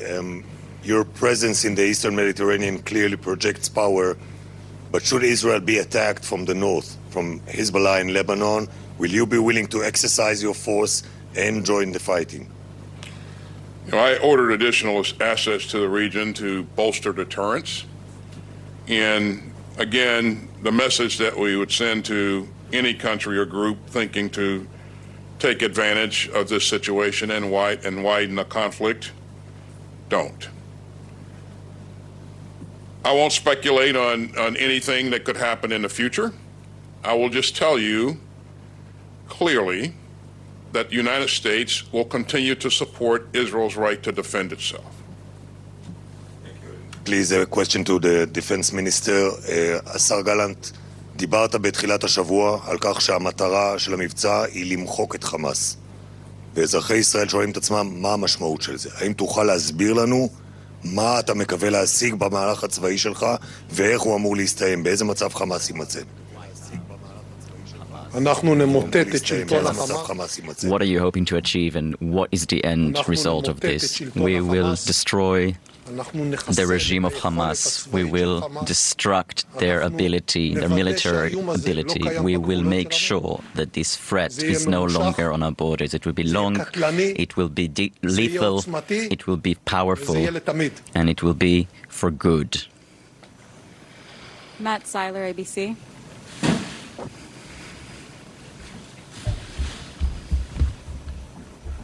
Thank you both for doing this. Secretary Austin, the U.S. administration has told Israel to avoid causing civilian casualties and to uphold what you called just now the laws of war. Given how Hamas fights, deliberately launching operations from dense civilian areas, how could Israel permanently end the terrorist threat posed by Hamas without inevitably risking many civilian lives? And as we watch the civilian death toll in Gaza rise while Israel conducts its counterattacks and perhaps a ground invasion, do you believe the moral culpability for those Palestinian deaths belongs to Israel, Hamas, or both? I'll leave it to Israel to talk about its potential plans and its approach to conducting operations. Matt, I'll just say again that Israel has a right to defend itself, and we will support Israel's right to defend itself. We will continue to flow in security assistance, and I've worked with Israeli forces over the years, over many years. As you know, I wore a uniform for 41 years. My experience in working with the Israeli forces is they are professional, they're disciplined, and they are focused on the right things. And so I expect that going forward, they will continue to exhibit that same degree of professionalism that we've seen in the past. But you know, Matt, we've seen this before. The international community fought ISIS, who in some cases was embedded deeply in built-up areas. And that international coalition fought valiantly and protected civilians and created corridors for humanitarian movement, even in the midst of a pretty significant fight. So again, this is a professional force. It is well led, and I have every expectation that it will be disciplined. Thank you. And for Minister Gallant, have you seen evidence that Iran was directly involved in planning or executing the recent attack on your country, or any signs that either Iran or its proxies are seeking to exploit the situation? And if you do come to see signs of an imminent attack on Israel, are you in favor of preemptive strikes? Iran, Hezbollah, and Hamas is one axis, an axis of evil. Everything is directed generally from Iran. The permission is given by Iran. The money is supplied by Iran. And the ideas are shaped in Iran. Therefore, it doesn't matter if they give or didn't give the permission, but the idea is an Iranian idea. As to the actions, future actions of IDF, I will stay confidential for good reasons. Thank you. Suleiman Masada. Mr. Secretary, thank you for this. House Foreign Affairs Chair. There you have a significant press conference ongoing after remarks from Defense Secretary Lloyd Austin and Israel's defense minister as well. Very clear, as it was from Secretary Blinken, Lloyd Austin saying America's support for Israel is ironclad. And he also said in this time of testing, Israel knows what to do. We have team coverage of these remarks. Back at the table with us today, Israeli Special Operations veteran Aaron Cohen, also Colonel Leighton with us. Aaron, in those remarks from both of the men, which also I thought it was so notable that Lloyd Austin said, this is no time for neutrality or false equivalence, being just so clear in where America stands and what America is prepared to do. What did you hear? What I heard was a proper aligned partnership that goes back years between the United States and Israel. We were conducting operations with the United States in a special task force, working together for almost a decade, things that nobody has been told. The moving of the equipment into the region is a testament to that. We're going to need the U.S. equipment to be able to tap into those signals, to be able to continue to hunt for hostages, to be able to continue to hunt down terrorists. You can see that the relationship is strong. The general is not playing around. He wanted to make it very clear to the world that the U.S. supports Israel and that relationship will not be shaken. So, it was put out there, and you can see that the messaging was very clear. Yeah, the consistency and clarity from the president and his top officials over the course of the last 5 or 6 days has been notable, and to some degree something to behold. Colonel Leighton, the secretary made clear, I think his quote was, the U.S. will fly in military aid at the speed of war. What does that mean? We've already seen shipments arrive. The administration has been unequivocal that that will be the case. It will continue for as long as it's necessary. But at the speed of war, what's he mean there? Well, he means as quickly as possible, Phil. And, when you look at speed of war, you're talking about how quickly it may take one of the carrier battle groups to come into this area. We already have the Gerald Ford in this area right here. The Eisenhower is moving into the region fairly close. So there'll be 2 carrier battle groups that are going to be associated with this conflict in one way or the other, just through their very presence. And that, I think, becomes a critical thing. So the speed of war means as quickly as possible, and especially when it comes to supplying everything, munitions, intelligence, other supplies, medical supplies, all those kinds of things will be part of that. All right, Colonel Cedric Layden, Aaron Cohen, stay with us. We'll certainly be coming back to you throughout the course of the morning. More CNN This Morning to come after the break.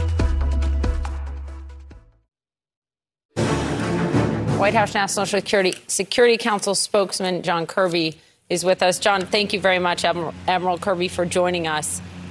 I want to begin. We just heard those very important remarks from Secretary Austin, and they continue. I want to begin with what Israel is directing people that live in northern Gaza to do. They are saying go south. I think we have the sound. It might not be ready yet, but we spoke with the head of one of the colonels of the IDF, who told us immediately.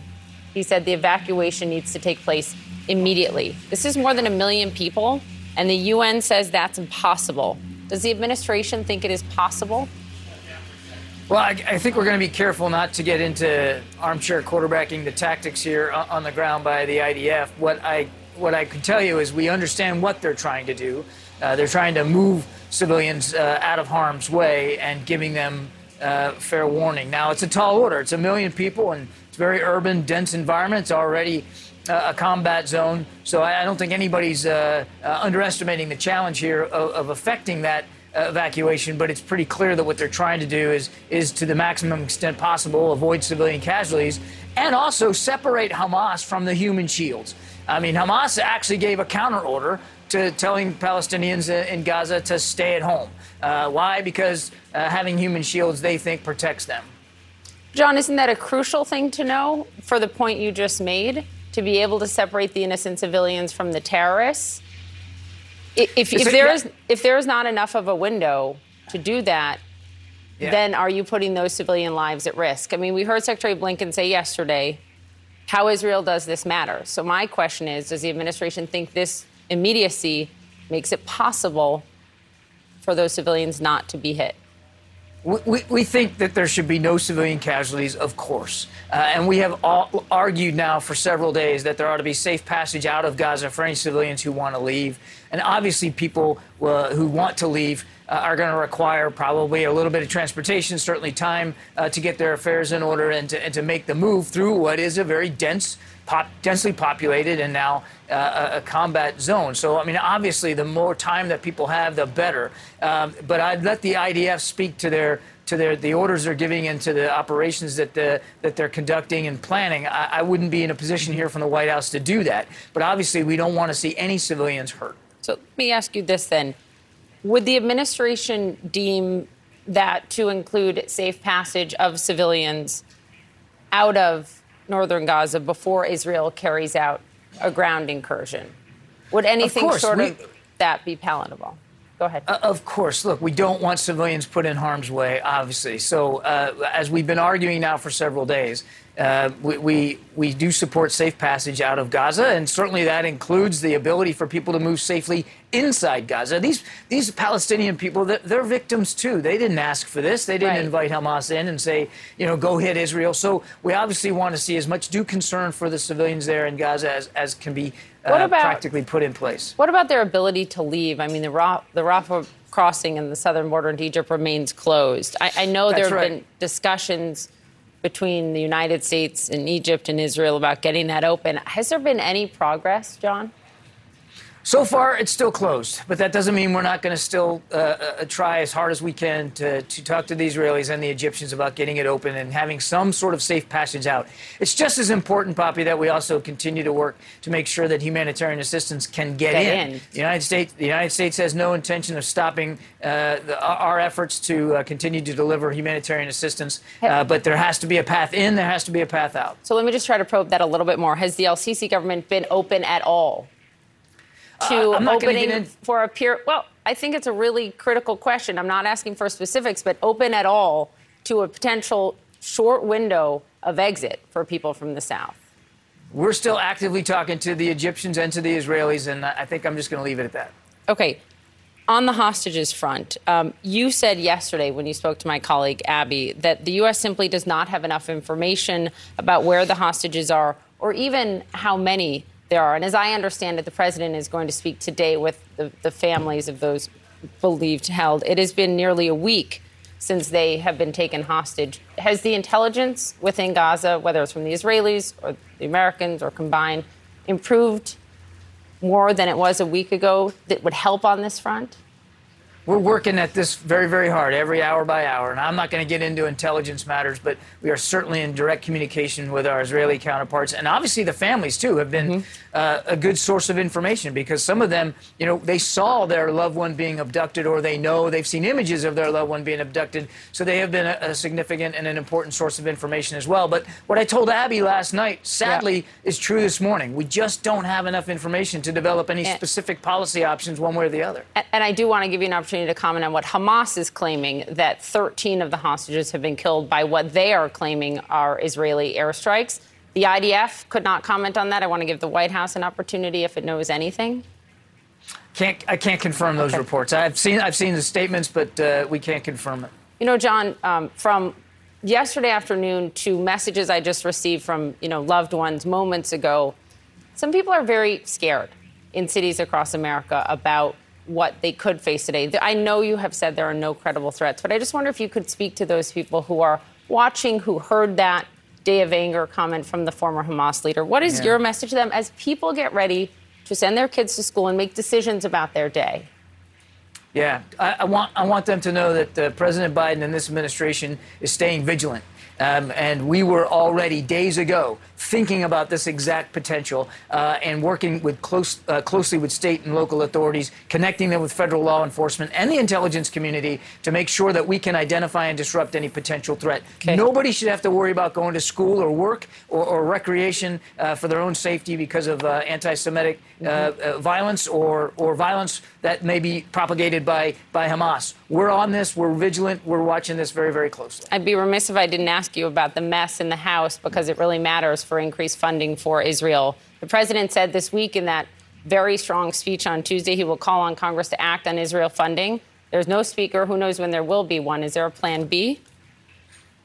Well, we're going to continue to work with Congress. I mean, this is really on the House Republican caucus to figure out who their leader is going to be. As Speaker of the House, just procedurally, is critical to moving legislation forward. And to get additional funding, we need additional legislation. So, obviously, we urge the House Republicans to come to closure on this as soon as possible, elect a speaker, so that we can actually get meaningful supplemental funding through the Congress and onto the president's desk. Yeah. It's urgent. We need it. The Israelis need it. The Ukrainians need it. I was just going to say, you need it. The American people need it. The Israelis and Ukrainians as well. Thank you, John Kirby at the White House, very much.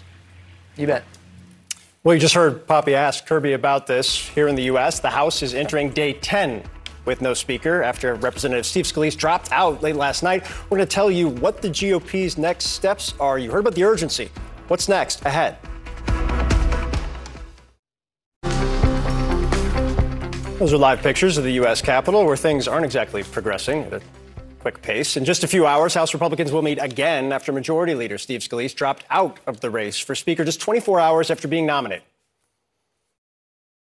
If you look at over the last few weeks, if you look at where our conference is, there's still work to be done. Our conference still has to come together and is not there. There are still some people that have their own agendas. And I was very clear, we have to have everybody put their agendas on the side and focus on what this country needs. Meantime, Jim Jordan, the congressman from Ohio, says he will announce today whether he will launch another bid for Speaker after losing to Scalise inside the conference. Today marks day 10 without a Speaker of the House. CNN's Lauren Fox joins us live from Capitol Hill. Lauren, what happens next year?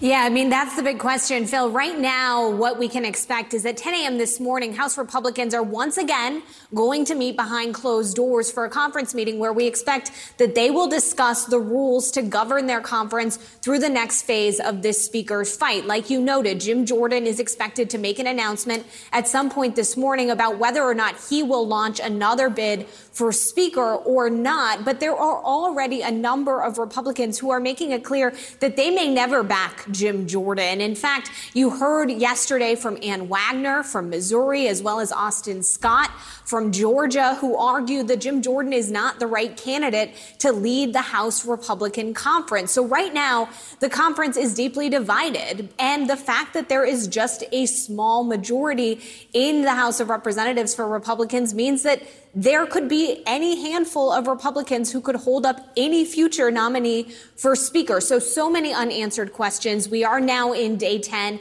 of a speakerless House, or at least a House that doesn't have a speaker that could put any legislation on the floor of the House. And there are real and urgent needs that need to be met. First among them, of course, potentially more aid for Israel.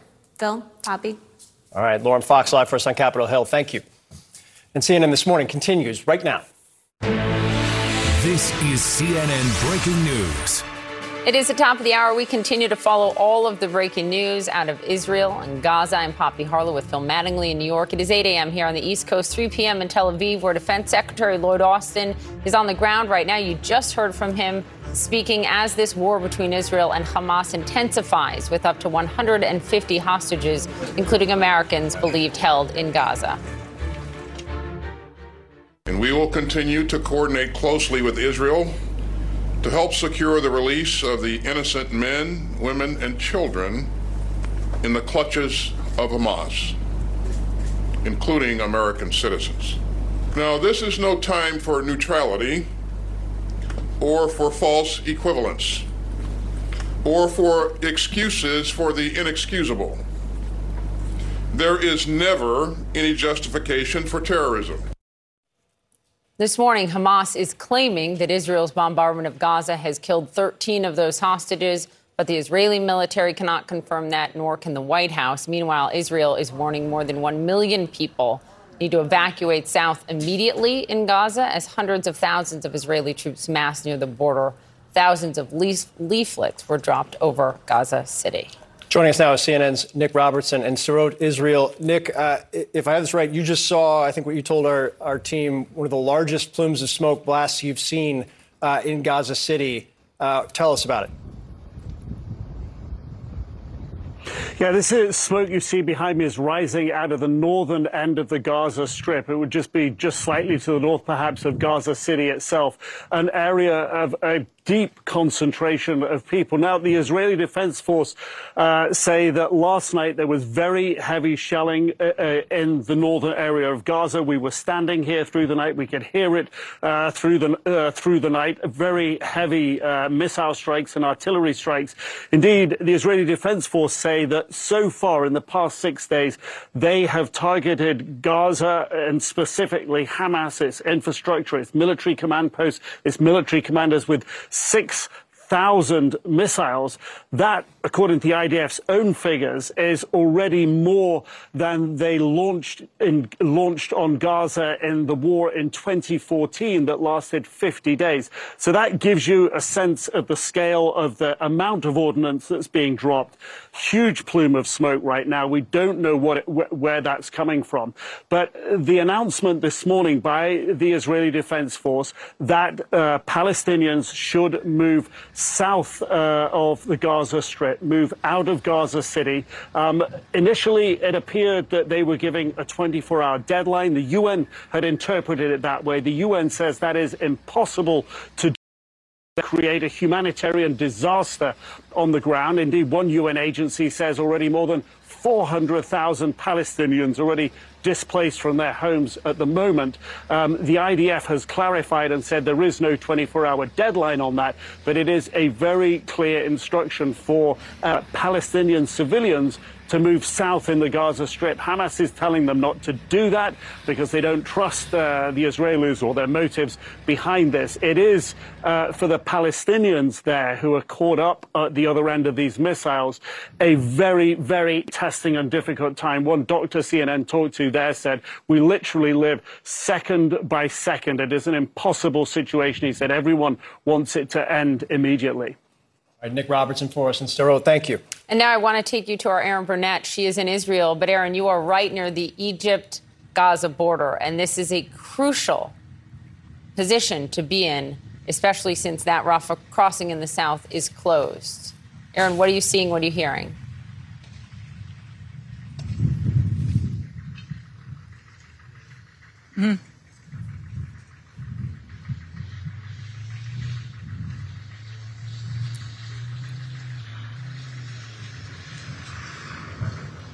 Yes. All right. So, Poppy, right now we are right along that border, Gaza, Egypt, Israel border, about 3 miles from Gaza, about 10 miles from the Egyptian border and Rafah, the only crossing between Egypt and Gaza, which, of course, is closed right now. And as you can see behind us, these are Merkava tanks, most of them. We have just seen an entire convoy of them coming around. Okay. All right. Okay. Okay. All right.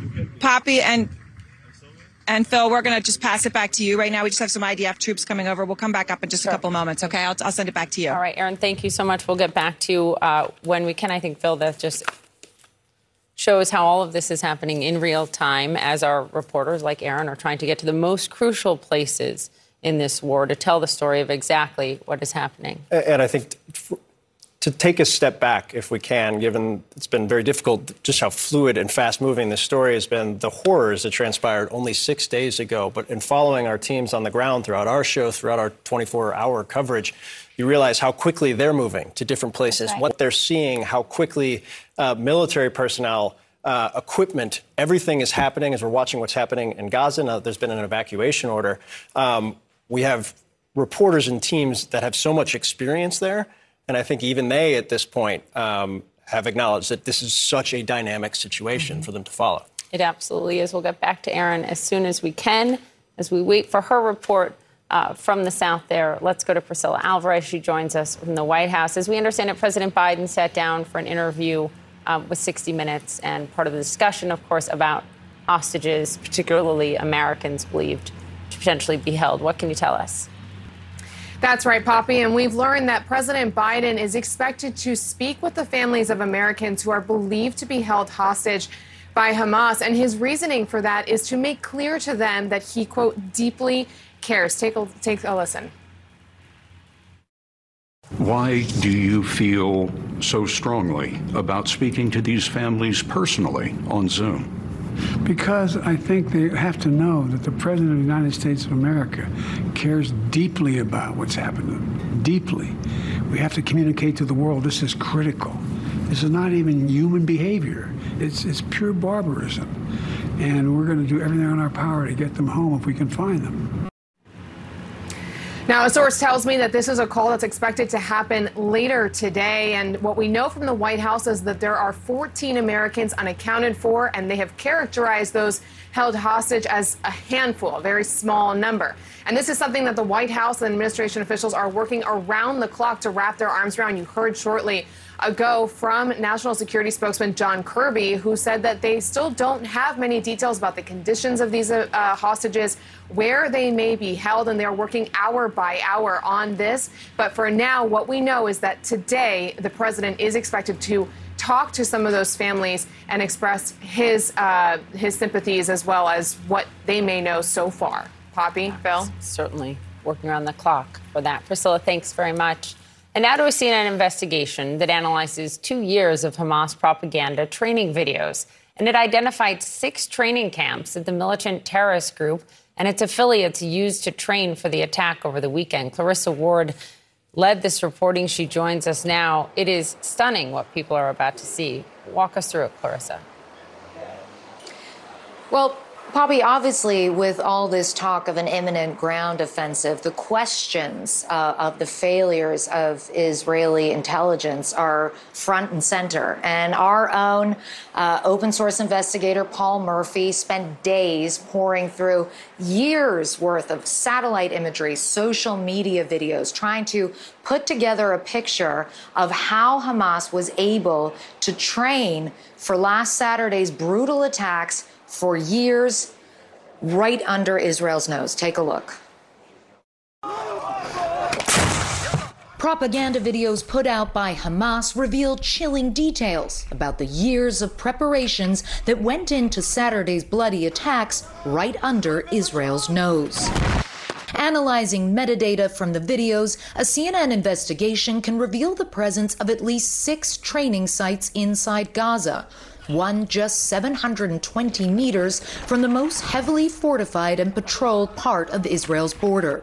In that camp, Hamas recreated an Israeli compound with elements of the nearby border crossing, including an insignia of the Erez battalion. The videos show they even practiced taking prisoners and zip-tying their hands at the camp. Satellite imagery indicates the camp was constructed within the last year and a half. At 2 other locations in the southern part of Gaza, Hamas trained for their audacious paraglider assault, rehearsing takeoffs and landings. At all 6 sites, 2 years of satellite imagery reviewed by CNN shows no indication of offensive Israeli military action.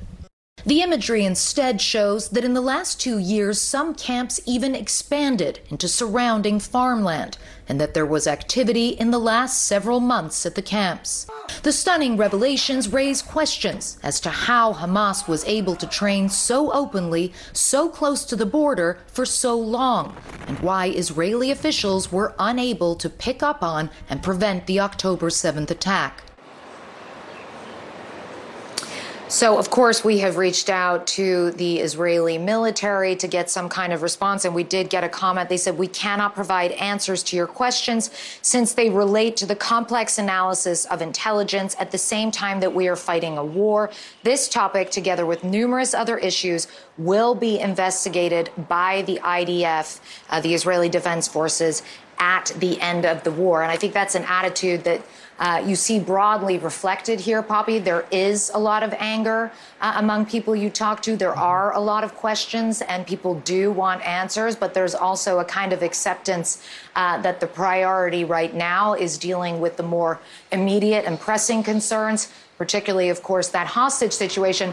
Though coming back full circle, these intelligence failures do raise real questions about some of the challenges that Israel might face if it does launch a ground incursion. 17 years Hamas has held the Gaza Strip. So this would be a very challenging fight for Israelis, and a lot of people asking whether mistakes that have been made before or questions that are now being asked could contribute to that. Poppy, Phil? Clarissa, just so everyone understands, those videos that we saw throughout your report, those were publicly available on different social media platforms. Is that right? That's right. These are Hamas propaganda videos. And I think what's interesting, Poppy, it's not like they just released all of these videos after these attacks. Some of these videos were actually put out in the open space before the attacks happened. So anybody can watch these. And I should add, Paul Murphy was the one who went through them laboriously, but Israeli media have also been talking a lot about this issue. They've also been combing through these videos, and they are quite shocked by what they have found, particularly that one camp less than a kilometer from the Erez border crossing with a literal replica of the Erez battalion insignia. There are certainly real questions here to be answered, Poppy. Clarissa, kind of tied to this, but stepping back a little bit, you've been in country. It's been 6 days since a horrific attack. Is this issue a peripheral issue? Because we've seen so much resolve, resiliency, kind of pressing forward. How are people feeling right now? I think that when you talk to people, I think everybody in Israel right now, and obviously I can't speak for the entire country, but the vast majority of people that I have spoken to seem to agree that the most important issue right now is dealing with the threat of Hamas and dealing with the horrifying tragedy of these more than 100 hostages who are still being held. So that is the most pressing issue on everybody's minds. At the same time, you will often have conversations here with people where they are openly angry about what happened, where they feel there have been real failings on behalf of Israeli intelligence, also on behalf of the Israeli military. But there does seem to be some sort of consensus that that is a topic for broader conversation at a later date, that it merits deep investigation. Those investigations are going to take weeks, if not months, and that the focus and the priority right now should be on dealing with these more pressing and immediate concerns. Of course, as I just mentioned before, the two do feed into each other, particularly when you're talking about a possible ground incursion. Yeah, absolutely. They definitely do. Clarissa, thank you for that. It is stunning and important to see for you. And thanks to our Paul Murphy, our colleague as well, for that reporting. So heightened security concerns, not just in the region, but around the globe as protesters take to the streets around the world. Here in the United States, major cities taking precautions. We'll have more on that ahead. More CNN This Morning to come after the break.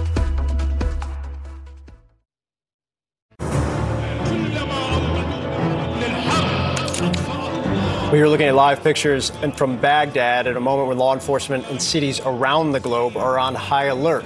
These new pictures where hundreds of thousands are gathering in a huge pro-Palestinian protest. Joining us now, CNN Senior Global Affairs Analyst Bianca Golodryga, CNN Chief Law Enforcement and Intelligence Analyst John Miller, and Israeli Special Operations veteran and law enforcement trainer Aaron Cohen. Guys, thanks for joining the table.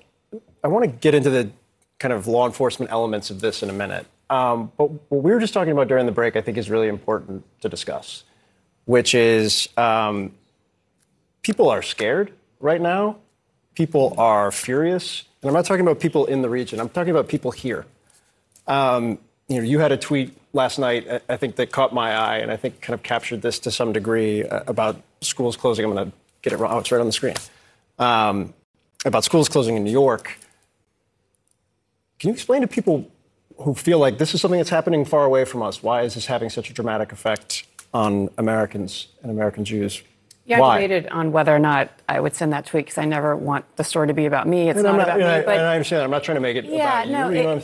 It's just one of those situations where you have to separate your day job from just who you are as a person and the humanity and the lack of, I think, compassion a lot of people are feeling in terms of what this means for Jews around the world. What we're seeing in Israel for years, people have sort of been conflating. Well, there's Israelis, there are Jews, and Israel is home to Jewish people, right? And there are Jewish people around the world. And when they're seeing what happened and we're not even a week following the massacre, it's hard to talk to your kids about that. And, everyone's getting letters from schools about how to address this. And in 2023 in New York City, when you get, alerts that perhaps maybe you should think about keeping your kids home and maybe you shouldn't go to synagogue, it's really troublesome. And I haven't raised it with my kids. They're at school, this particular aspect. But I just think it's an important reminder to not only check on our humanity, but also just check on your Jewish friends and neighbors, because it's been a really tough week for everyone. That's right. From the law enforcement perspective, we've seen the preparations did a great piece this morning on that.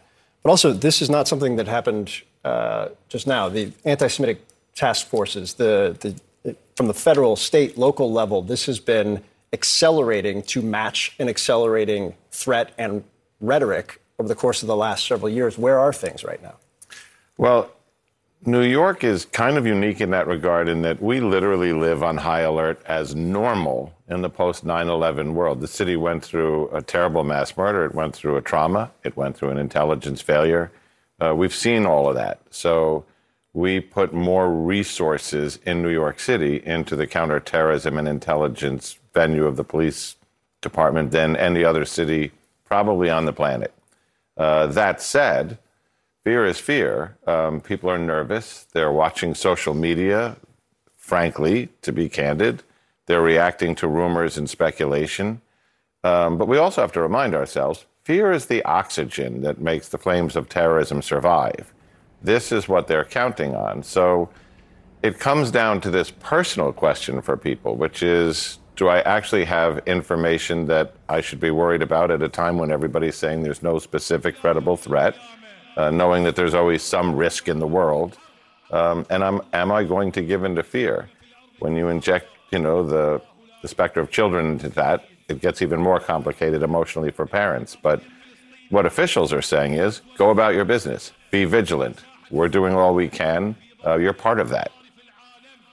Aaron, can I turn the topic to... Can I add to that? Sure. And this man has built counterterrorist programs for New York and Los Angeles. And I agree that the fear feeds the flame, and it's fine to go about your business. I'm also a reserve deputy. I live in Los Angeles. And I'll say this, why feed the bear? And what I mean by that is, you can go about your day and do your business, but regarding the synagogues, the Jewish schools, there's real action that's happening right now. And LAPD, LASD, law enforcement around the country, we don't know what actionable intelligence they have on potential sleeper cells. And I'm not trying to spark the flame. So the question is, do you have security at your school? Are they trained? Are they armed? This man knows the average response time for LAPD, for Beverly Hills, for Santa Monica Police Department. I don't know New York as well, but I know they get around pretty quickly.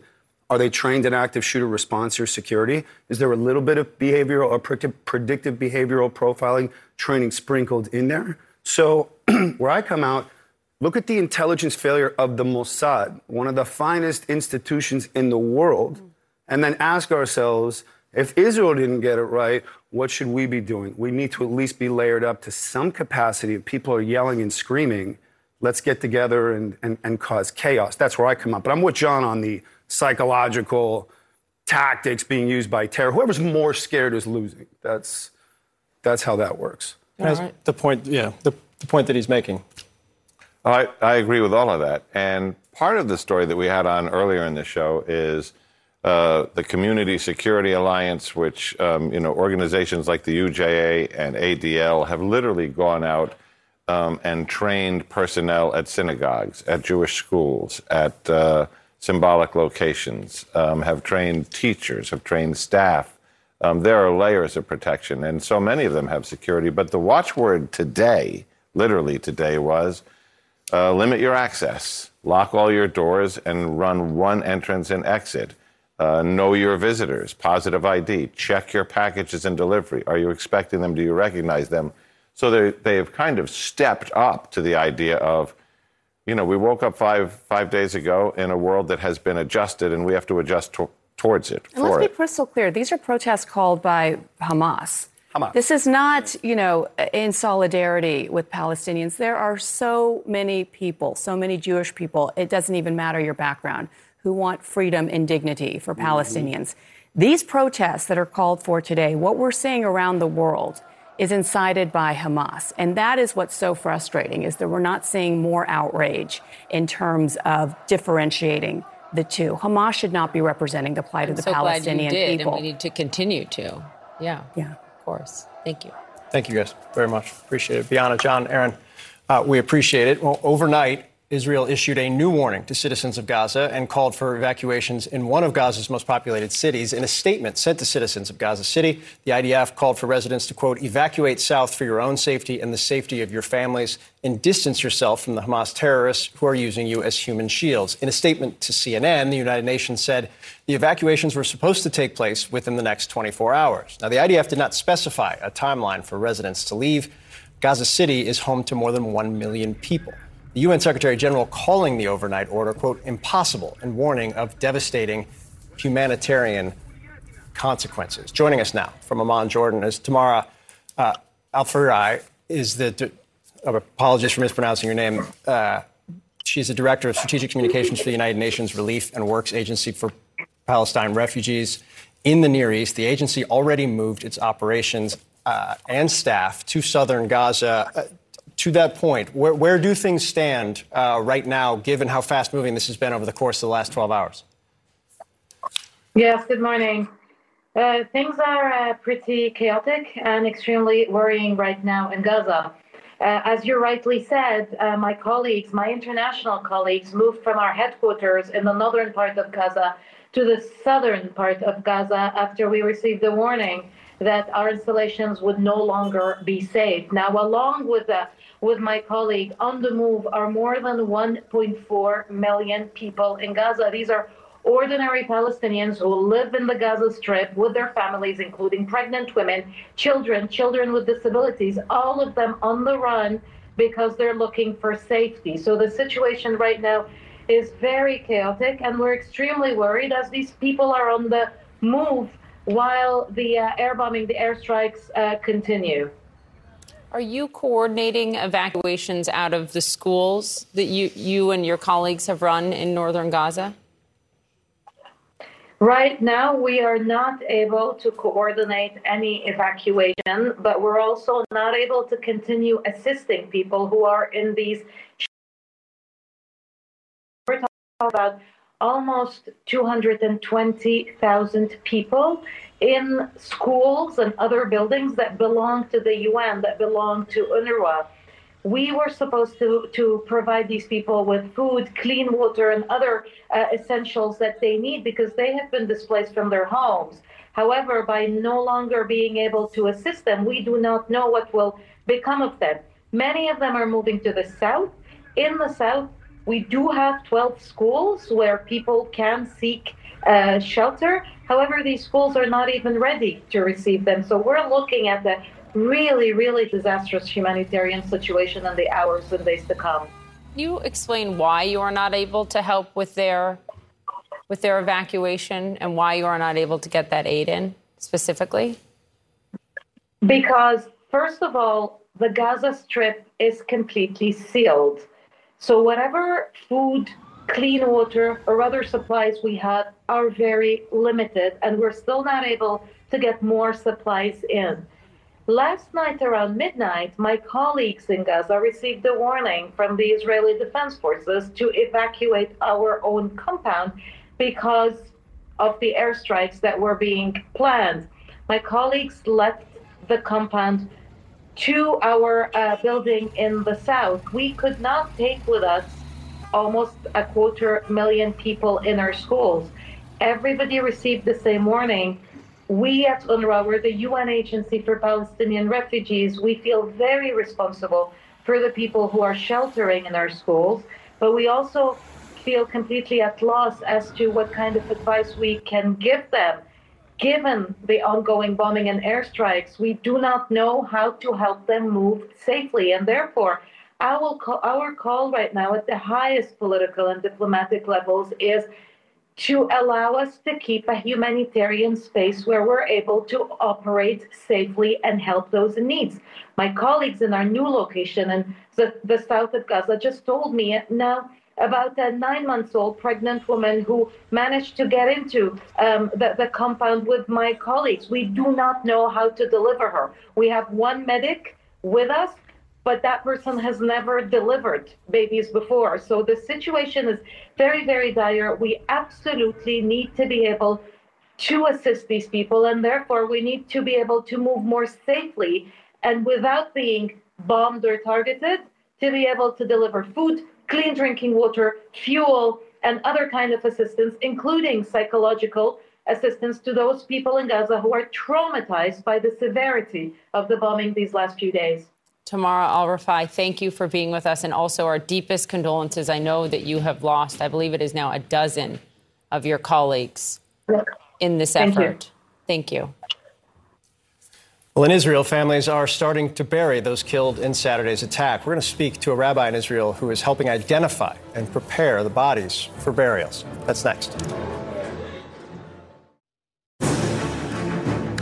So we are learning more of the names of the 25 Americans killed in Saturday's Hamas attacks. Aryeh Shlomo Ziring was a 27-year-old dual Israeli-American citizen. He was a captain in the Israel Defense Forces K-9 unit. Danielle Walden attended the music festival where her boyfriend and she were killed. And Ite Glisko was 20 years old and an Israeli soldier. His family said his death is, quote, a loss to humanity. 1,300 Israelis have been killed in Hamas's attack. That is the count thus far. Now, in Israel, families are starting to bury the loved ones. Joining us now is Rabbi Elyada Goldvicht, a reservist working within Israel Defense Forces Search and Rescue Unit in central Israel. Rabbi, thank you for being with us. Your perspective on all of this is so unique because as a rabbi, you are working to comfort those and bury those while also stepping up to serve your country. What is your perspective now, 6 days after the attack? So thank you so much for the opportunity to speak and share what I'm going through on a daily basis. Basically, my role in the Army is to, as quickly as possible, identify those who were murdered, brutally murdered, raped, killed in the most heinous ways possible. And we try to do so as fast as possible because we know that right now there are hundreds of families in Israel who do not know if their son, daughter, brother, sister, father, mother was murdered, was taken captive, and who knows what's happening to them by, the Hamas, or if they're just shell-shocked and hidden, under some shelf somewhere. So we know that every minute that's wasted is a minute that a family is not getting closure, and the soldiers on the front line are. So we feel that Israel is really right now fighting on two fronts. There's the front of defending ourselves, making sure that the terrorists do not invade and murder us, like has happened throughout our history, unfortunately, many times, that so many thousands of people have tried to annihilate the Jewish people. And then the second front is to give closure to these families as quickly as possible and really do that in the most respectful and dignified way. Rabbi, as I understand it, you have had to do the unthinkable, and that includes holding babies who were killed in this terror attack. How do you even begin to try to comfort their families while also telling them what has happened to their children? So thank God I'm not in charge of informing the families.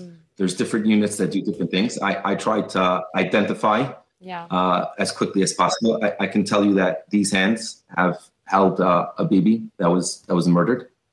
And having children at home, it is the most heart-wrenching thing that you can imagine.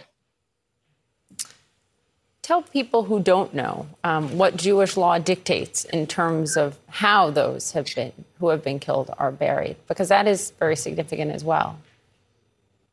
So in the eyes of Jewish law and Jewish custom, we have the utmost respect for the living, but showing the respect for the living is also by showing respect for those who are deceased and those who are killed, and specifically those who were murdered just for being Jews. There's a special place in heaven, according to Jewish tradition, that is for people who were murdered just for the fact that they're Jews.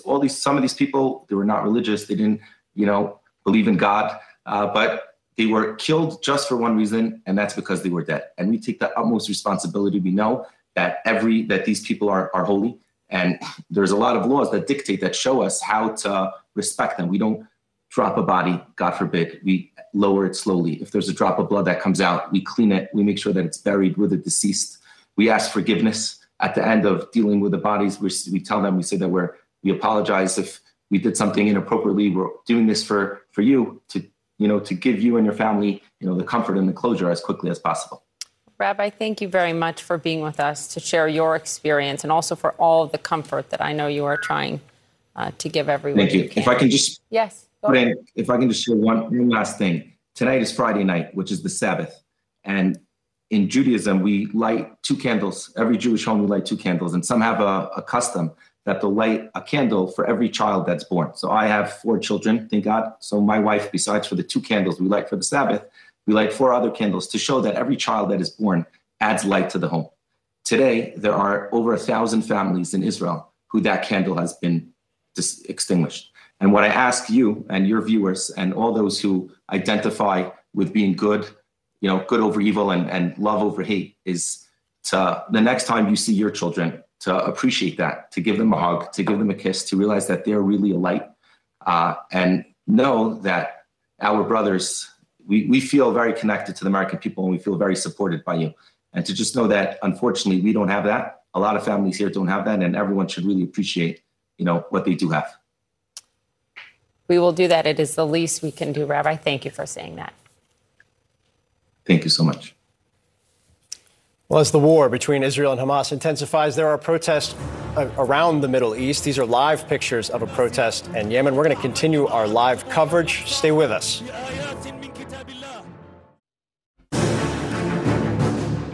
This morning, Israel's warning more than 1 million citizens to evacuate northern Gaza and move south. Joining us now, Republican Senator from Florida, Marco Rubio. He's the vice chair on the Senate Intelligence Committee. Senator, just to start, the scale of the evacuation that would be necessary here that's being called for is extraordinarily complex. Are you concerned about the kind of burgeoning humanitarian crisis that may develop? Well, I think if that does develop, it will be Hamas's fault. This is the playbook they have run repeatedly, and Hezbollah, to some extent, does the exact same thing, and that is they attack Israel, they kill a bunch of Jews, and then they retreat back into Gaza. They hide behind human shields deliberately. They have been messaging for days when they had their TV network running and their radio stations telling people not to leave their homes. So these guys hide behind civilians. Then the attacks come in response, and unfortunately, people die. And then they run to the global press and say, look what horrible things Israel is doing, and everyone pressures Israel to stop. Hamas survives, they come back and kill more Jews again.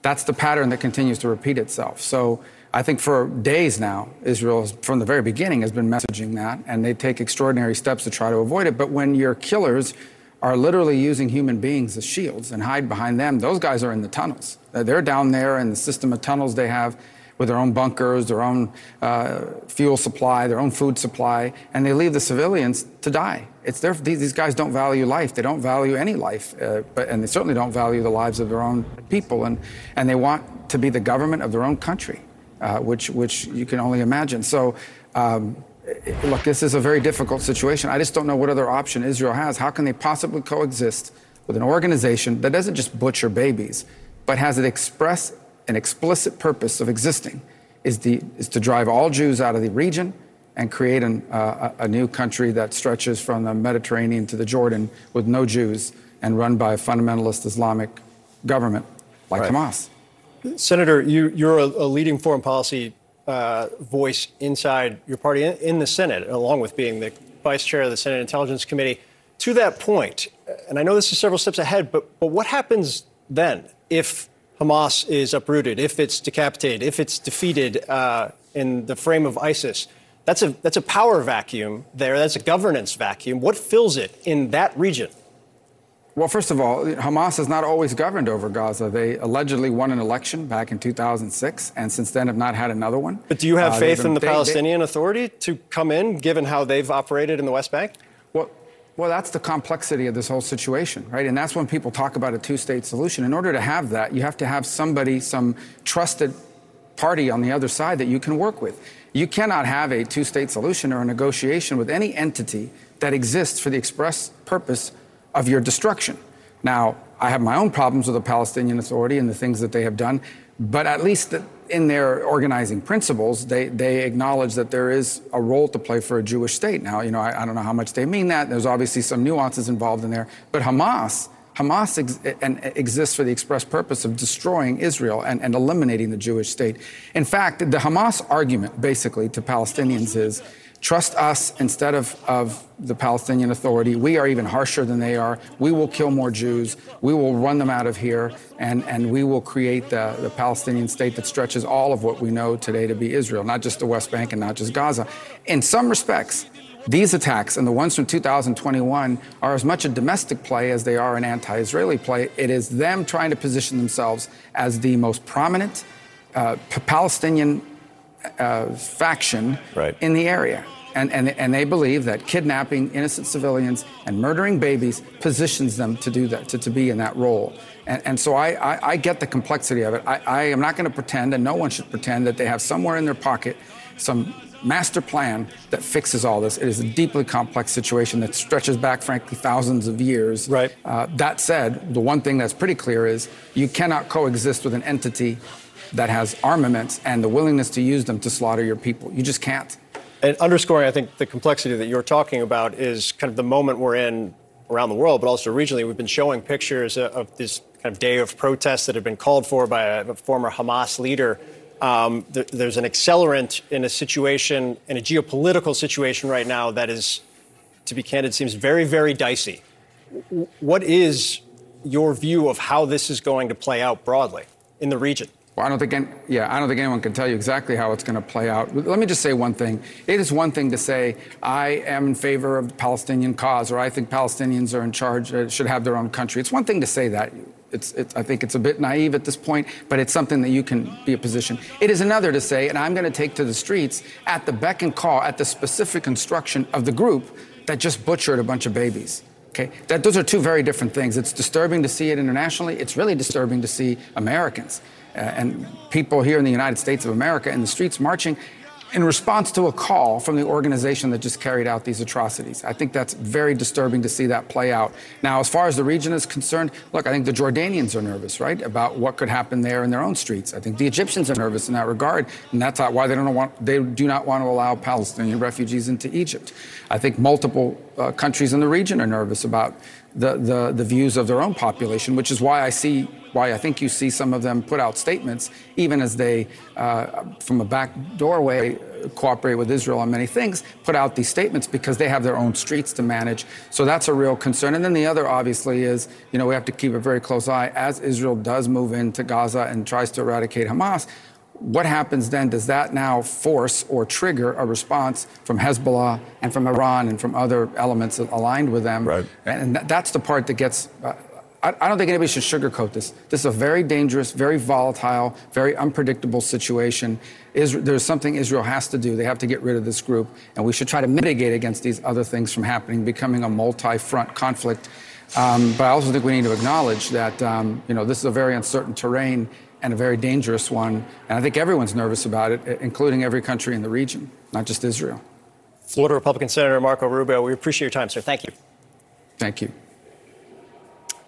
All right, well, here's a live look at Capitol Hill, where there is still no Speaker of the House. Republicans are scrambling after Steve Scalise dropped out of the race. So where do they go from here? That's next. I just shared with my colleagues that I'm withdrawing my name as a candidate for the Speaker designee. If you look at over the last few weeks, if you look at where our conference is, there's still work to be done. More upheaval in the House. Just 24 hours after being nominated, Congressman Steve Scalise dropped out of the race for Speaker. Joining us now, journalist, author of How's Your Faith, David Gregory. David, it's great to have you. You've got a lot of perspective on D.C. over the years. When this happened and Phil and I were down in D.C., we kept talking about the fact that, well, what if there's a crisis, right? And I was thinking more domestic crisis, but then there is a crisis on the international stage. How can they not coalesce around someone in a moment like this? How do you explain it? I don't have an explanation. I think it's another embarrassment for the Republican Party. Mike McFaul, who's a very serious lawmaker from Texas, from the Homeland Security Committee, said the world is burning. The world is on fire. And we can't seem to come to an agreement on a leader. It's a real problem. I mean, at the end of the week here, with all of this chaos among Republicans, but the much graver circumstances around the world, I actually have my eye on Democrats. How long are Democrats going to stand by in the world of identity politics and zero-sum politics and not be part of any solution? We'll see. I think there's more cards to be played before Democrats jump in. But I think people who don't follow this day in and day out the way we do are looking up and wondering whether Washington has any ability to do their job. To pass bills, to pass legislation, to make sure the government is funded, let alone play a role on the world stage, which is what America is still expected to do. David, do you think people even notice? And I'm not trying to be flip about it, but there has been so much of this over the course of the last decade plus, which you know as well as anybody, and yet this is as absurd, and to your point, embarrassing, I'm quoting Republicans when I say that, as we've ever seen it. And I wonder if people have just totally tuned out. Well, I do think there's a lot of tuning out. I think people just think that politics don't really matter, but they certainly are looking at events around the world and in our country and understanding what the stakes are. Whether it's the ferment on college campuses and the anti-Semitic left that's playing out in the wake of this Hamas atrocity and act of terror against Israel this week. It's relevant to people's lives when you have kids, when there's security alerts, when the government is closing down, and it might affect whether you can go to work, whether you're going to get paid, whether you're going to get fundamental services. And I do think people are paying a lot of attention to the consequences of politics that don't work, that when government doesn't work, when there's a fear of your freedom being abridged, of institutional breakdown. Those things do start to creep in. This is not just a debate about higher taxes or other events that can seem more benign over the past decades. This is front and center stuff. David, Phil has been asking the crucial question all morning and for the past couple of days. He just asked Senator Rubio. And we asked Naftali Bennett, the former Israeli prime minister. So what's next? If Israel's successful in wiping out Hamas, what is next to fill the vacuum? And I wonder your thoughts on that, because, gosh, that has to be at the forefront of the Israelis' minds, the administration's mind. Well, it's the crucial question, yes. And there's, I think, a lot of ugliness to play out. I think from the point of view of the Biden administration, if you think about how the president has reacted this week with, I think, refreshing moral clarity about what this was, a terrorist attack against Israel. I think one of the reasons he's done that and is so stalwart in his support for Israel is to have influence over some of those questions about what is next. Do you worry about a two-front war and the role of Hezbollah in the north? Is there an opportunity here to perhaps empower the Palestinian Authority? American governments, going back to George W. Bush, have been 100% behind a two-state solution, the creation of a Palestinian state. And President Biden and his administration would support that as well. But you've got to have real Palestinian leadership. Hamas is not leadership. Hamas is terrorism. Hamas just wants to destroy Israel. There's no negotiation with Hamas. The Palestinian Authority has at least the potential, as Senator Rubio was alluding to be a real partner, as problematic as that's been over the years. So I think that's what you look for down the road. But I think the intermediate step is the extent to which President Biden and his team have the ability to have any influence over what's about to transpire in Gaza over the days and weeks to come, which I'm sure is going to be just a continuation of the horror and the ugliness of what we've seen, because it is a war. And I think the Israeli leadership has made very clear what they're prepared to do now. David Gregory, we appreciate your time and insight, as always. Thank you. Thank you. And CNN is following all the developments on the ground in Israel. CNN News Central picks up right after this break. Have a good weekend. That is it for this episode of CNN This Morning. You can check out our lineup of podcasts and showcasts at cnn.com/audio or in your favorite podcast app. Thanks for listening. Now streaming exclusively on Max, a new CNN Flash doc about the album that has Nashville talking, Call Me Country, Beyoncé and Nashville's Renaissance. Watch it at max.com/callmecountry. Max subscription required.